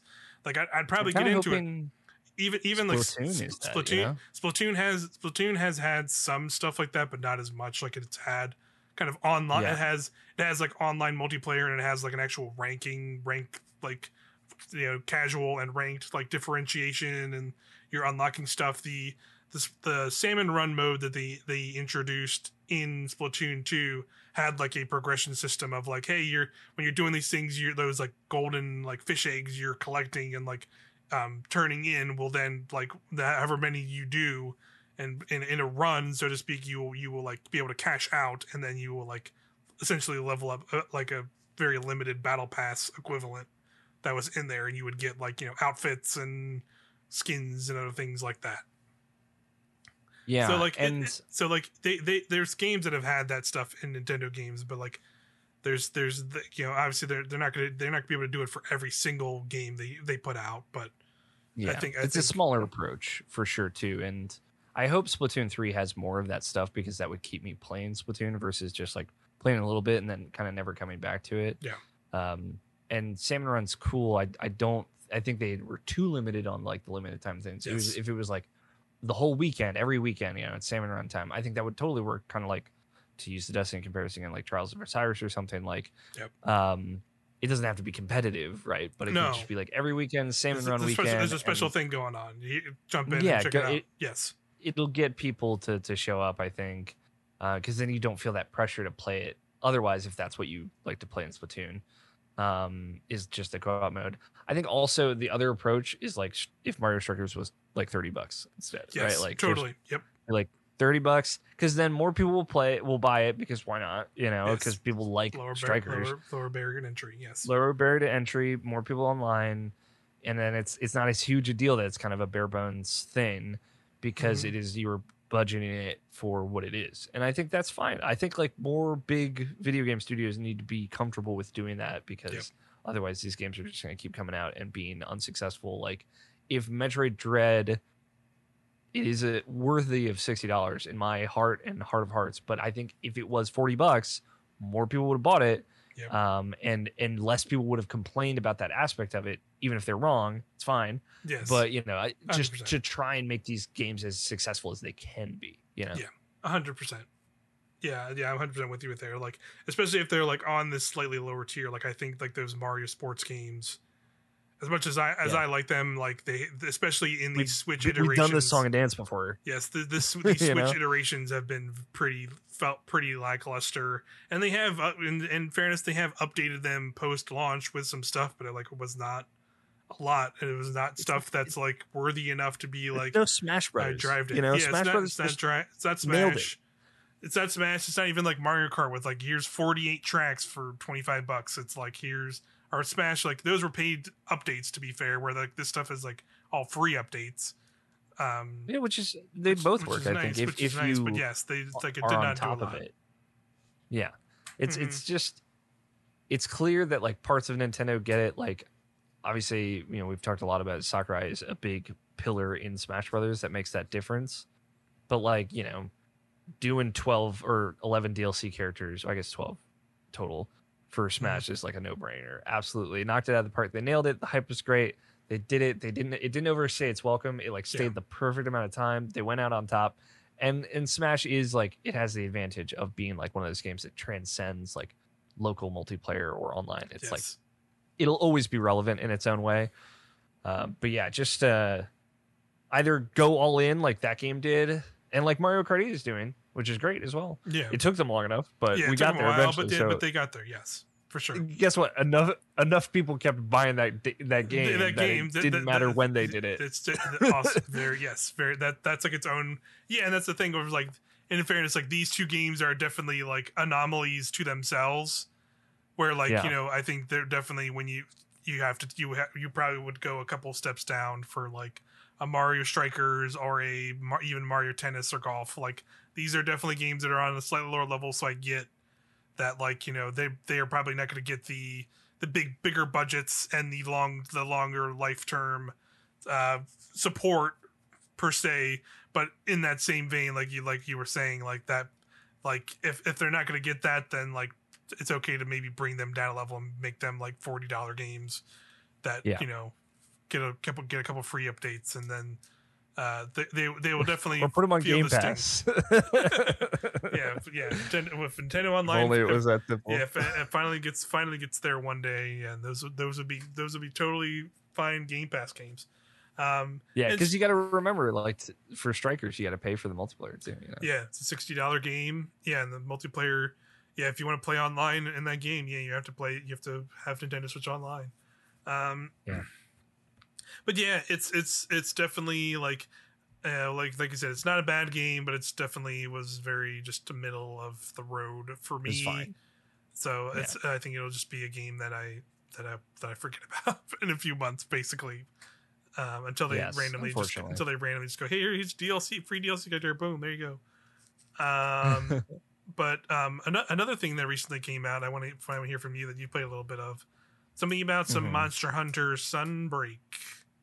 Yes, I've played so little of it. I'm sad that I couldn't get more time into it. And fairly, it like just came out. It's like literally like a day. Yeah, it came out yesterday. So yeah. But there was like that, and then I got Cuphead, which I can also talk a little bit about. Excellent. Got a code from our good friend George over at Pop Agenda. So thank you, George.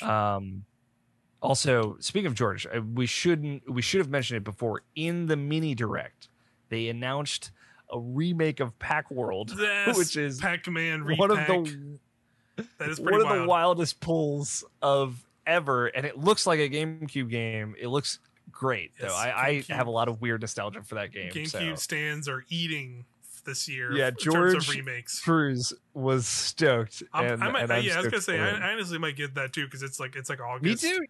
If it's like if it's like a $30-$40 thing, I'll probably like, if sure. That's appropriately priced, I will absolutely show up, because I played that game when I was younger. I never beat it because it's very difficult for a young person like me. Shout out to that game. So Sunbreak.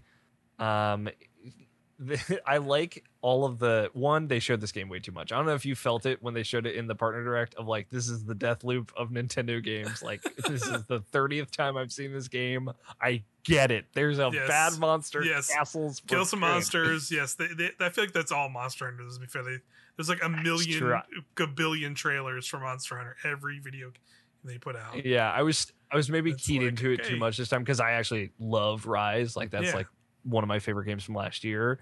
And I got into it way more than I did World, just because some of the quality of life stuff that they did really clicked with me. And it's funny because like the first thing you see when you boot up Sunbreak is like they've patched in and updated, like with this major update, because I played it relatively recently. They've added like more quality of life stuff. It's like, hey, if you're full on equipment in the world, we'll put it in your Palamutes patch. Nice. Pouch, and then it'll just go to your chest when you get back. So like you don't run into that like, all right, I guess I'm full on honey. Yeah, so I can't make more super potions. Yeah. When you're like out in the field and stuff, which is great. Like there's a bunch of other little things, like managing your Palamutes and stuff is a little bit more streamlined. The whole new area that they have, because there's obviously many new regions that I haven't even seen yet.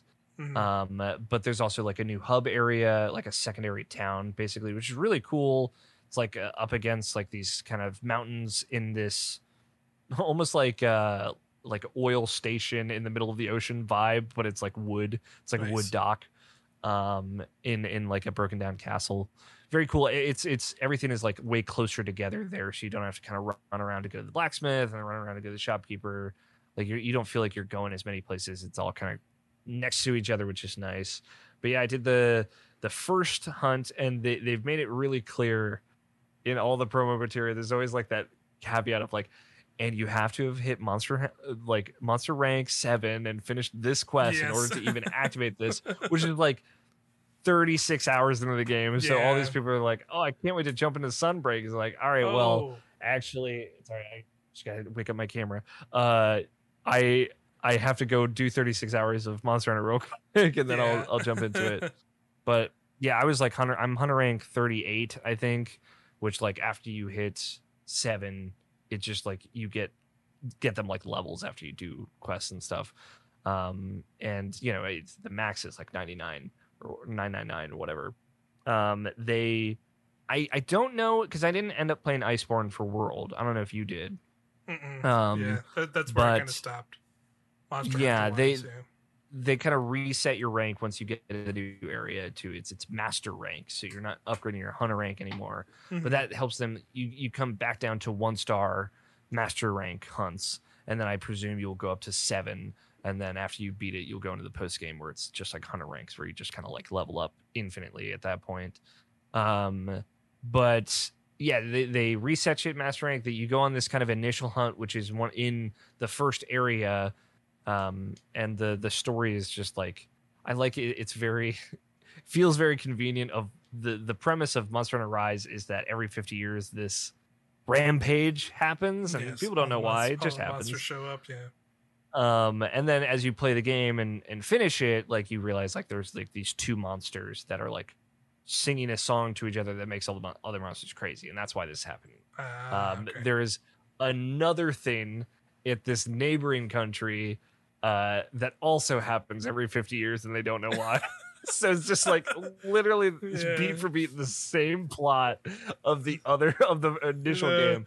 I don't know if there's like more intrigue. It's so convenient. Honestly, honestly, yeah, that's pretty amazing. Like that feels very much like why do we keep making stories for these games? People get it. They're just here to beat up some monsters. Like fucking exactly. Whatever, man. Like, it doesn't matter. something happens. Some big monsters show up. Fucking just fight them. Whatever. Yeah, it's fine. At the end of the day, whatever monsters are here, you go over here. There's also monsters here. There will probably be a big monster causing this 50-year thing. You know. The food chain. You're gonna watch a cutscene of a big monster eating a tiny monster, but then an even bigger monster shows up and fucks them up. Yep. You're like, oh that shit! That literally happens in the first missions. that's literally every Monster Hunter trailer is like that scene happens, and it's like yes I'm in. And it's good. It works. So you fight this like terrible. I hated fighting it, but it was good. It's a good monster, but it was very annoying. This like hermit crab monster that uses like a shell of like, it looks like a triceratops. Interesting. As like it's like a hermit crab that uses that as its hermit crab shell, and it like scuffles back and forth and shoots a water spray at you. I hadn't seen this monster in any of the trailers, which was very surprising. So it was totally. And Lord knows I've seen a lot of Monster Hunter Sunbreak trailers, like I said. So it was cool. It was definitely a really dynamic, fun fight. I had to spend I went back to Rise like 4 months after it came out last year. And it's like, all right, I got to go back to the training grounds and figure out how the goddamn switch axe works. I don't know. It's such a complicated weapon, but I love it. Yeah. But yeah, so I warmed up, did that, went to the new area, and I haven't really done anything past that, unfortunately. I'll have probably more to say. Hopefully I'll have gotten through it by the time we reconvene again. But yeah, it's good. Monster Hunter Rise is extremely good. I know a lot of people were like, I don't want to play it on Switch. I'll say again, like, it runs impressively well. Is very few dips, you know, even with 4 players. If there's multiple monsters that you're fighting at the same time, you might get some dips, but otherwise it is like a solid 30 always. They do a lot of great work. It's RE Engine, you know, it's just putting in that work. But yeah, look forward to Jarrett and Scott and I will be doing hunts on our group stream probably for the 2 weeks after this comes out, so, at least. So nice. There will be some Monster Hunter play. Hunting. I'll be getting more into it, but yeah. Excellent. Very stoked for more. Very, very cool. Yeah. It looks like a substantial update too, so I'm sure there'll be a lot to dig into. Yes, it feels substantial, even just in the first mission. That's pretty fun. Quick one here. I got. Again, I need to be satiated. I need my Mario Kart hit. Here, tapping it in. So I loaded up some Mario Kart Tour again because because again, I think this is a factor of, again, they're doing Mario Kart 8 DLC. So the updates have been much better to Mario Kart Tour in terms of like getting actually new tracks or new original tracks, specifically added into Tour. So literally this Yeah. week, they added a Bangkok track. It's Bangkok Rush. It's a Bangkok themed track. It's actually really fun. Like it's like a lot more. It's a much more dynamic track than I've seen in some of the other Tour stuff, because I know like some people are like not 100% in on like the Tour tracks that are in 8 at the moment, like the Paris and the Tokyo tracks, because they're kind of flat to some extent. Where I will say like this track is a lot more dynamic than I was expecting, because it has this. It kind of opens and you like literally go into this river section, and like you don't go underwater, but you're still kind of like riding above the river, and you basically are like there's like boats in the river that have like oars that are like ramps, so you're like ramping off like boats and stuff. That's fun. In that area, and you come out of that area and you get into like a street area that's like, or you first you go into like a like market, like like the wooden kind of market area, and you can either go like straight through the middle of it, or there's like these two wooden planks that like go up onto these roofs of the little things, so you can kind of ride up on those as well. And then it goes into the final area before you lap back around, and that is another similar area where there's like a lower road you can go onto, or you can go up a set of stairs which puts you on like a metro like train track. But if you go, you can go that way and it's a little safer. You can go under the track, and on the bottom part of the track there are piranha plants that are like, they're like the ink ones, so they'll shoot up like big like blots of ink like onto parts of the road, like while you gotta like dodge them out of the way. So it's like a much more dynamic track than there's been in some of those tour tracks before that I've tried out. That does sound cool. I've not played all of the original tour tracks, but that one was a lot of fun, like even for that first one. And obviously if it's anything, if when it eventually comes to Mario Kart 8, it'll probably be like those other tracks where you like, that'll be the first lap, then the second lap will be through a new area. So I'm looking forward to that one getting there, but it probably won't be till way later in the Mario Kart DLC line. But that's fun. Again, Yeah. Tour is like, it's fine for what it is. Again, there definitely, admittedly some aspects of it that I like, that I wouldn't mind to see, like again in our previous discussion of a more live service oriented Nintendo online game. Like there's definitely some stuff in Tour that would be fun. Of like, I like that, like you can do multiplayer online races in it, and like there is like a ranking system of like when you do good or well in races, you'll get like a letter rank, and you'll like rank up and get rewards for doing that. Or you each day it'll like change like the kind of the items and like your kind of your stats. So like one day it'll be like, hey, you're one day it'll be like 150 cc and you have like access to 2 items.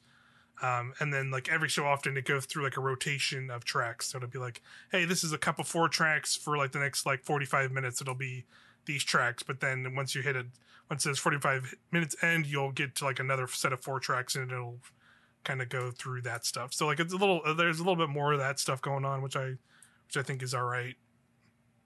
But obviously it's also mobile game gotcha stuff. So it is what it is. Yeah. It's cool. The tracks always sound cool. I wonder, conspiracy theory, just real quick, of I wonder if they're taking longer with the Mario Kart tracks because they're trying to add more original, like brand new ones.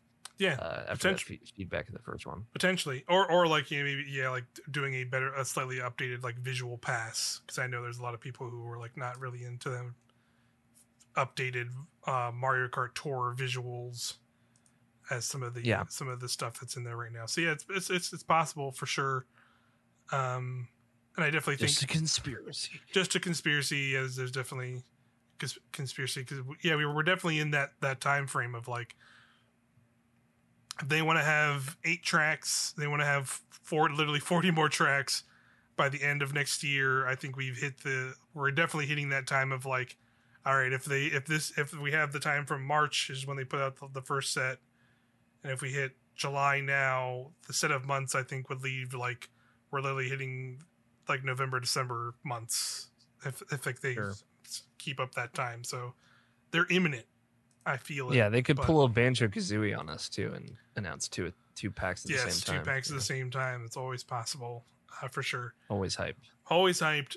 I always need my Mario Kart fix now that we were getting more updates recently. So it's been pretty fun.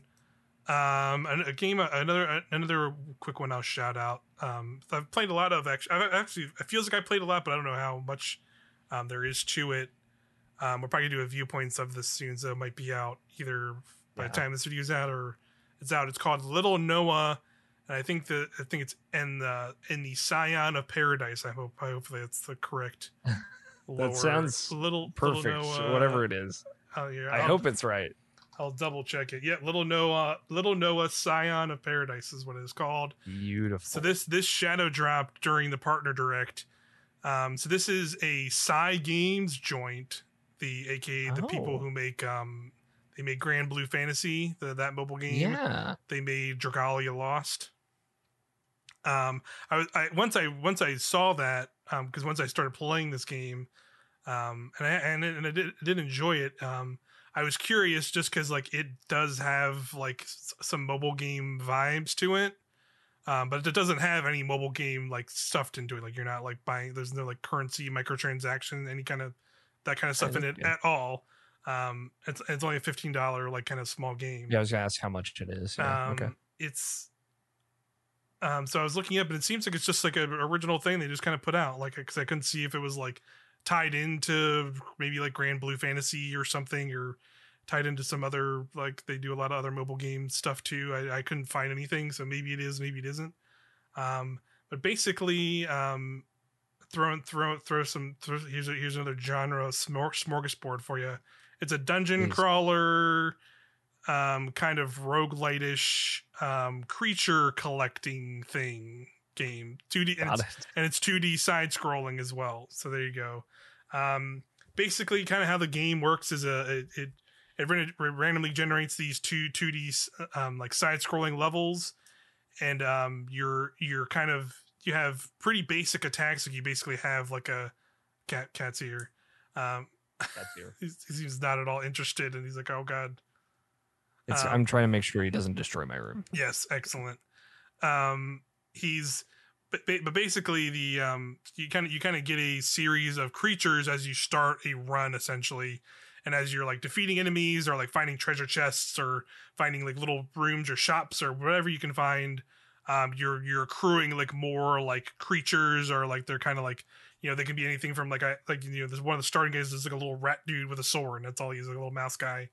He has like a little sword, but I've also gotten like, like sorcerer looking people with like bows and arrows and like knights, and like think of like, that mobile game like Dragalia Lost, or even like Bravely Genshin Default. Impact, even. Bravely Default, like think of like that like kind of chibi character art style. Like that's pretty much the style going Okay. forward. Again, in our talk of like, this feels like a 3DS game, but now on the Switch it is very much in that art style.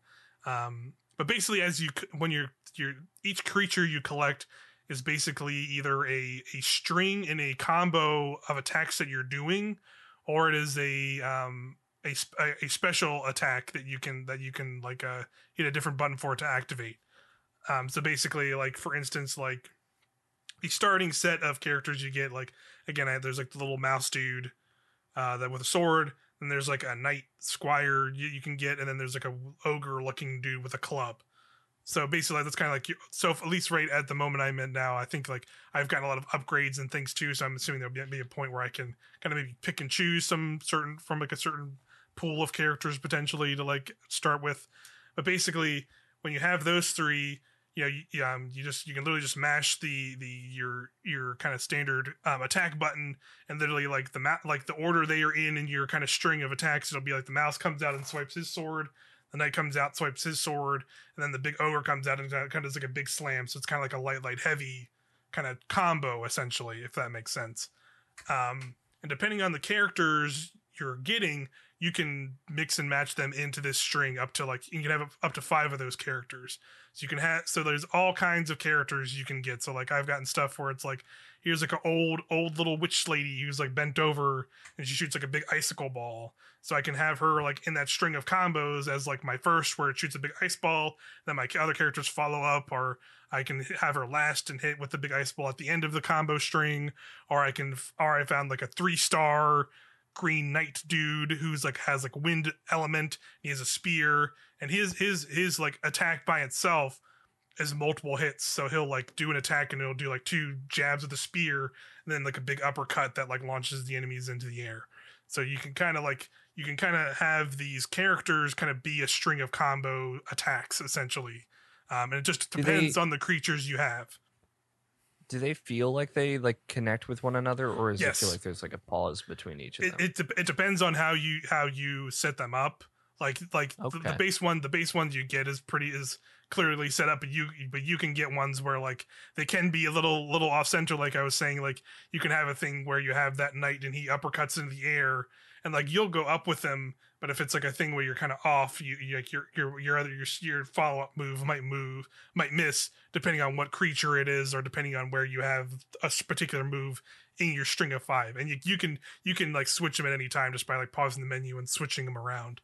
Kind of like weirdly Pikmin-esque, you know what I mean? Like, yeah, it's the like order pink. of how Yeah, it's it's like set up, a Pinkman-esque, and like it feels like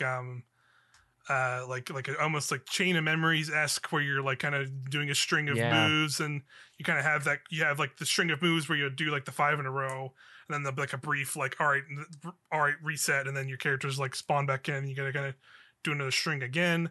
Another thing again, like I said, you can also slot them into special moves. So basically, like, the characters will have their string attack like in that combo string, but then if you slot them into into one of those special move slots, like, because you start with one, but then you can unlock a second one, so you can have 2 different characters in your special moves. They will have different moves for their special moves that might be like more powerful. Like for instance, I got this 3-star fire lady. She has like a big like spike ball on a bat. In her combo string, her move actually works like differently if it's on the ground or in the air, where like she does like a big overhead swing. In the air, she just does it normally, but if you do it on the ground, she'll slam it into the ground with the overhead swing, and like lava rock balls will like shoot out like further for like a more ranged attack. Depending on if you're in the air or on the ground. But if you have her in a special move ability, she'll do like a berserker, like Diablo, like where she'll just like come out and like spin in a circle a bunch and like do like an attack and stuff. So you can kind of string those special moves into also your like 5 string of moves and combos and things like that. So it's pretty simple because it's little. You can just mash those 5 out, but there's enough a little bit of like, all right, when I start getting more characters who have more intricate moves, because they do have like that mobile game sort of star rarity of like, oh, you start with 1-star characters, but then there's like 2-star characters, and maybe they'll have a little bit more going on in their attacks that they can do, and then you have 3-star characters, and they are a little bit more advanced, and maybe them themselves will hit multiple times with like a single kind of attack that you would do in your chain kind of thing. But yeah, that's kind of the major combat, and then other than that, it's like pretty standard, like, dungeon crawler / roguelite current video games where you'll run through encounters, you'll get into an arena, you'll fight a bunch of dudes, they'll drop chests, there'll be like certain rooms will have like specific challenges of like, oh, don't get hit in this room, or defeat the enemies in this certain time, and then if you do that little mini challenge in a room, you'll get 2 chests instead of 1 at the end of the battle. There's like shops and stuff where you can find shops where you can get like little equipment and like health potions and things, and also you can buy like characters from those. There's like other little roguelite style, like I got this red crystal and it'll make my close range attacks do more damage for this run, so it'll be like on run items. But then there's like if you lose and get defeated on a run, you'll go back to kind of a hub, and then there'll be like kind of overtime like hub world upgrades that you're getting, because essentially like there's a loose story to it where you are Noah Little, so it's not Little Noah, you are Noah Little, even though it's called Little Noah. And she's Stuart Little's older brother. Yeah, exactly.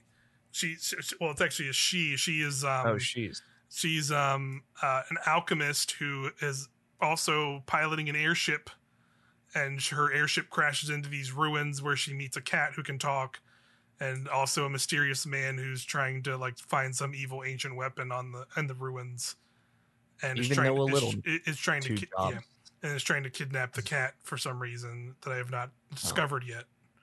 But then Noah saves the cat, and now they're friends, unlikely friends, uneasy allies, you could say. Um, Ooh, but that love an yeah, uneasy yeah. alliance. It's the story. The story though is like pretty basic because it's literally like, again, it's a $15 game, so it seems pretty budget. Like there's not really like a lot of cutscenes or anything. It's literally all just like 2D hand drawn art and character still on the screen and a little voice and a text box comes up, and it's not even like it's all Japanese. Oh, Like the character or like the character voices are Japanese and then it's English, text. So it's not story's pretty basic, but like the gameplay, like it's a fun little idea for sure. That I'm having an alright time with. Like it is as a fan of roguelite games, it is scratching that little itch of those style of games. Of like, all right, I'm just gonna go on a run and mess up some fools, find these cool little abilities, and oh, it's cool. I found this like fire lady. She has a big fire sword and does fire moves in my combo string, and I can make that like a little bit more interesting and do more stuff. So like it feels nice, and it feels like like a bite-sized one of those excuse me, kind of roguelite dungeon crawlery things. So it's all right. It's not too bad. Yeah, we'll do a viewpoints to cool. that soon. Yeah, I'm curious to see it like in motion. Yeah, for sure. Yeah, it sounds a little weird, but it's interesting for sure. Yeah, I think Um, Chain of Memories is honestly a good comparison. It makes sense to me. yes, yeah. At least like the monster chaining of attacks and stuff. Yeah. Just think like 2D combat though with that. Tell me about your Breath of the Wild escapades. You're continuing your journey. Yeah, because I talked about it last episode. I just wanted to follow up. I finished Breath of the Wild again. Finished it a little while ago, so a little earlier Excellent. in the month. Um, did everything for just the second time. Did all the Master Sword trials. Did all the shrines. Did all of the bonus shrines from the DLC. Nice. Did the extra dungeon.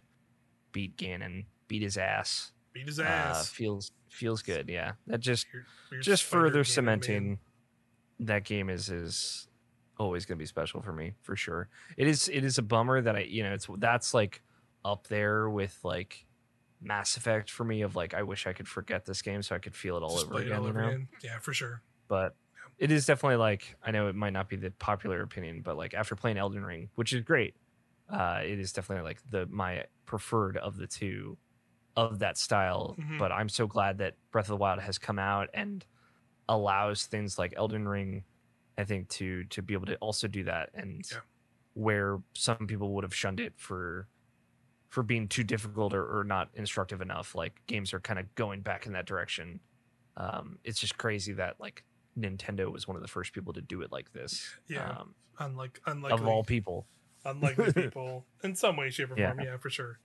Yeah, they certainly have a record of trend setting, but Yeah. they really nailed it with the format of this. Yeah. My cat's attacking my table.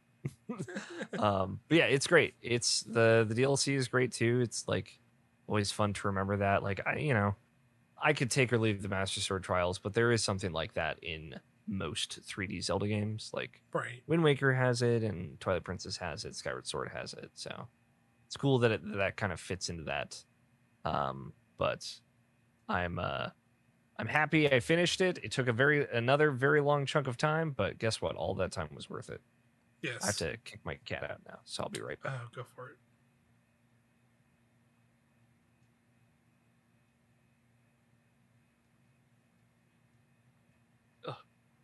All right. Crisis averted. Crisis Fire put out. averted.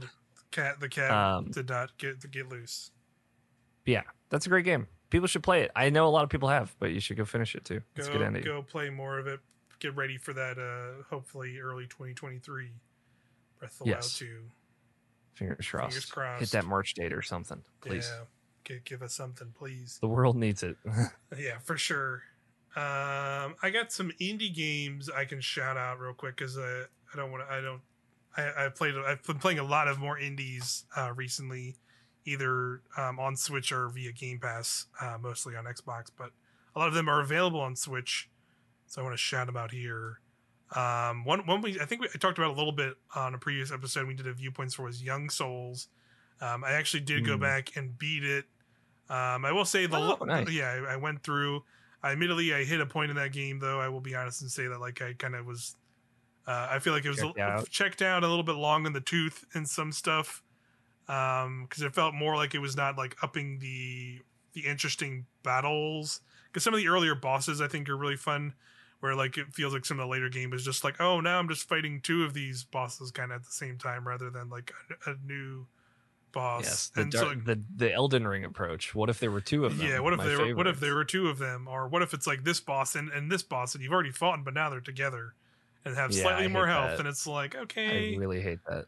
okay, and then so like I definitely hit a point where it's like, you know what, I'm just gonna turn the difficulty way down, and when there's really good accessibility options in that game, I think we showed it off in the viewpoints as well, and I just turned up This like is character damage against me as player characters, like all the like I don't think I did all the way down and all the way up, but I more or less like just turned on a bunch of that stuff and just like blasted through it because I at least wanted to see the rest of it because I did have a good time with like a good portion of that game. It's just some of the later end stuff was just like this what you did overstayed its here welcome a little bit. is exactly what I did with Rogue Legacy 2 actually this past month as well. Oh, nice. Yeah, I was gonna say bumped it down to very easy and just finished it because I was very close to the end and I was like, I don't like this anymore. Let's just be done. That's unfortunate here because I do want to go back to that, but that's just me. I Rogue Legacy is not 100% with me personally, but sure. I not to discredit it. A lot of people love it, so yeah.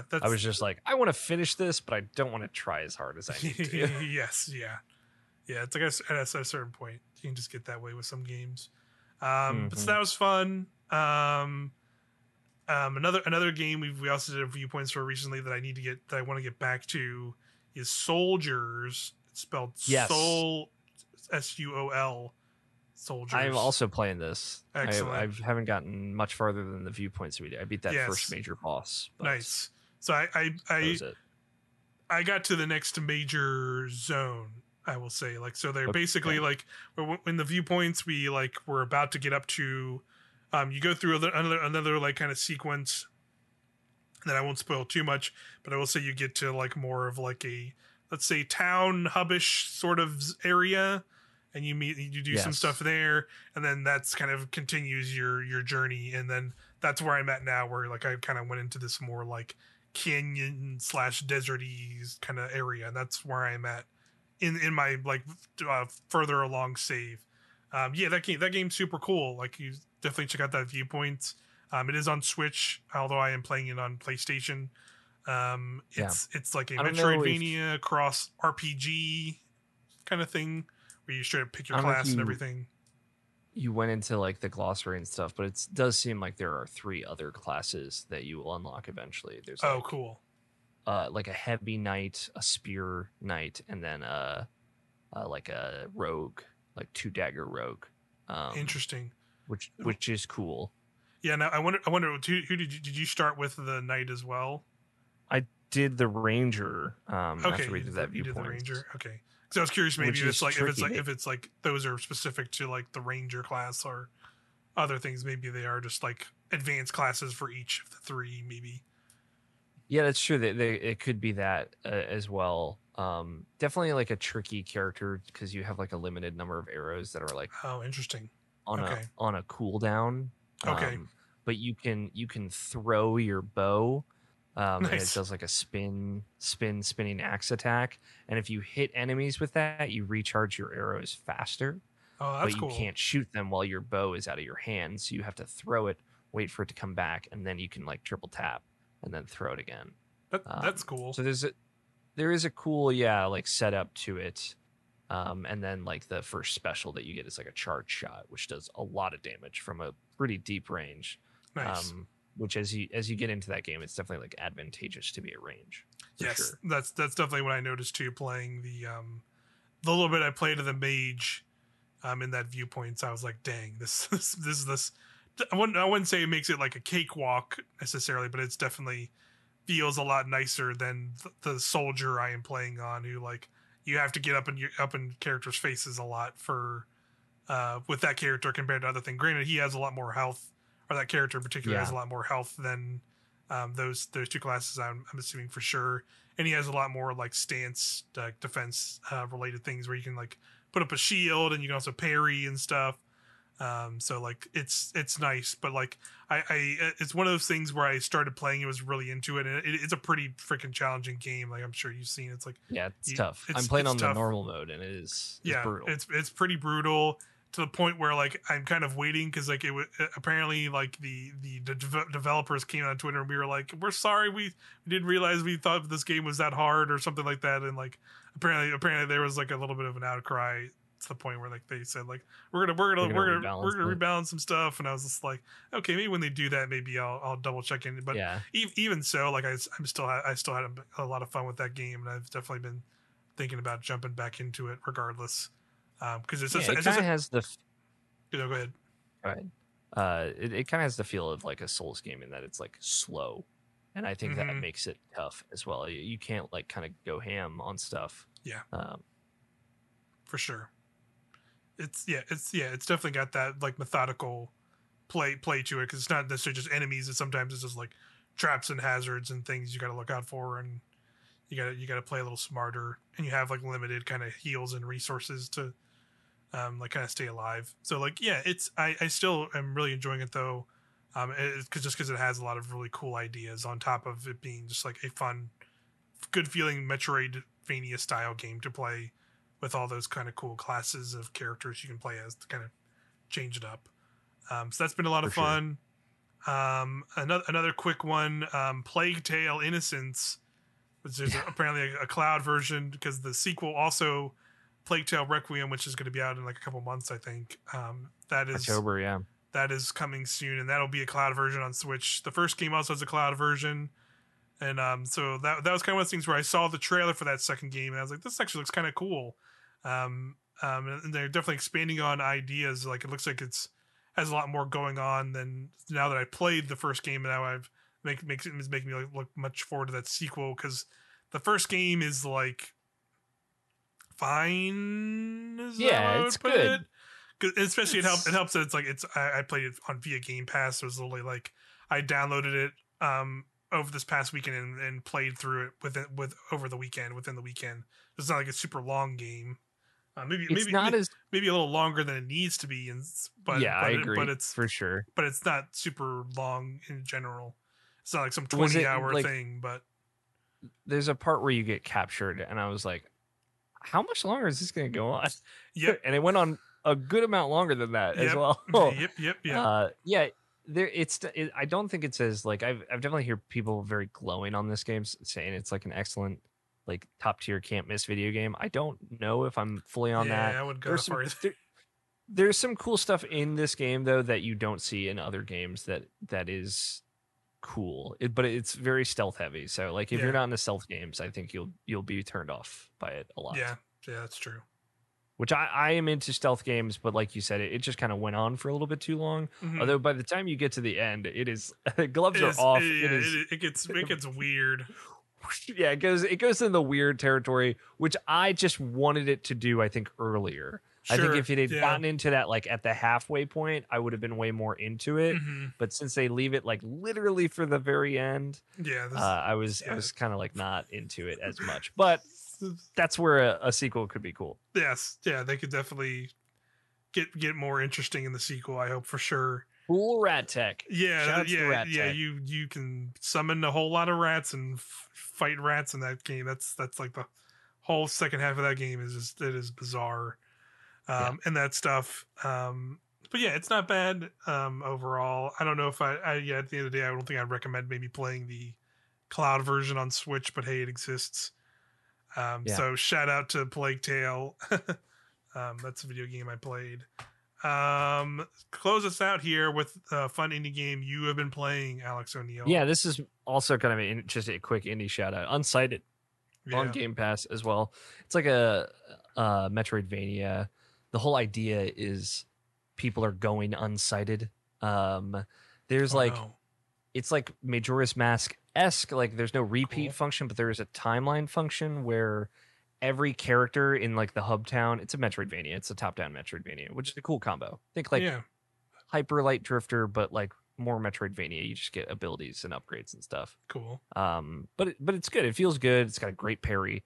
There's like a hub town, and it's all like androids, and they're gonna go crazy. Basically, they turn like rogue and go like blood hungry after a certain amount of time. So every time you talk to a character, it literally has in brackets 119 hours remaining, like next Oh to their wow. name. Heavy. It's very heavy. And It's like, and damn. once you get into it, they say like, "Hey, we understand this can stress a lot of people out. If you want to turn it off, you can turn it off. We Oh recommend sure. you don't."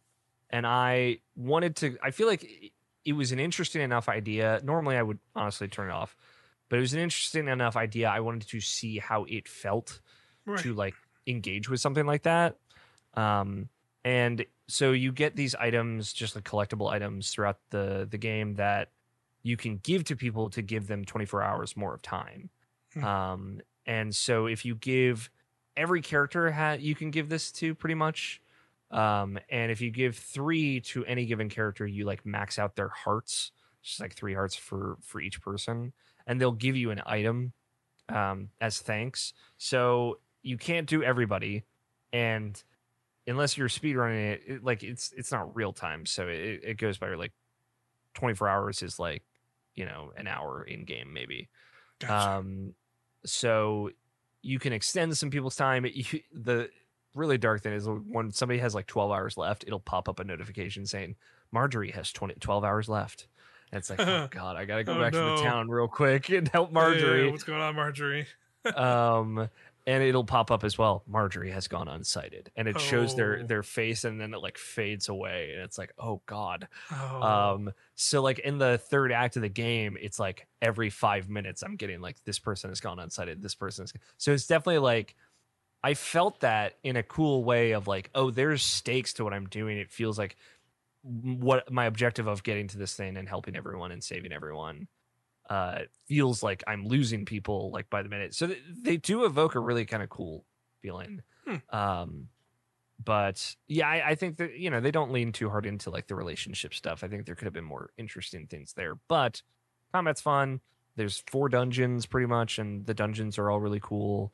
A lot of ice block puzzles. Fair warning, I'm like hit or miss on ice block puzzles, but generally I do Yeah. love them. But there's a lot in this game, so some of Played. them are pretty Yeah. tough. I played a lot of Pokemon in my day. I don't know how I feel about those these days. Yeah, there's a lot in Alundra, which is one of my favorite games from PS1, and Yeah. yeah, there's a lot in that. There's too many in that game, but it indoctrinated me to it. So, but yeah, it's good. It's worth checking out. I don't think you have to play it on the stress mode, but it does. You can feel it, and like your like little fairy buddy has a time limit as well, and so they can die. Oh Just God. go mad. The thing is, like, when people go mad, it's like you would, in theory, you could run into them in the world as enemies and have to kill them. So like that didn't happen to me, but I don't know if Whoa. that can happen, but Interesting. in theory it could. Yeah. But yeah, That could it's be interesting. cool. Good stakes, good ending, felt good. Cool bosses, a good parry, which is Good important to Barry. me. Always solid. But yeah, check it out. It's on Game Pass. It's also on Switch and everything else. So play it if you're interested. Very cool. I don't think I have any other games or things to shout out. So I think that's gonna do it for our Yeah, trip I gotta to go get Nintendo Boomer. Land. I gotta go get dinner. So Heck this works yeah. out. Excellent.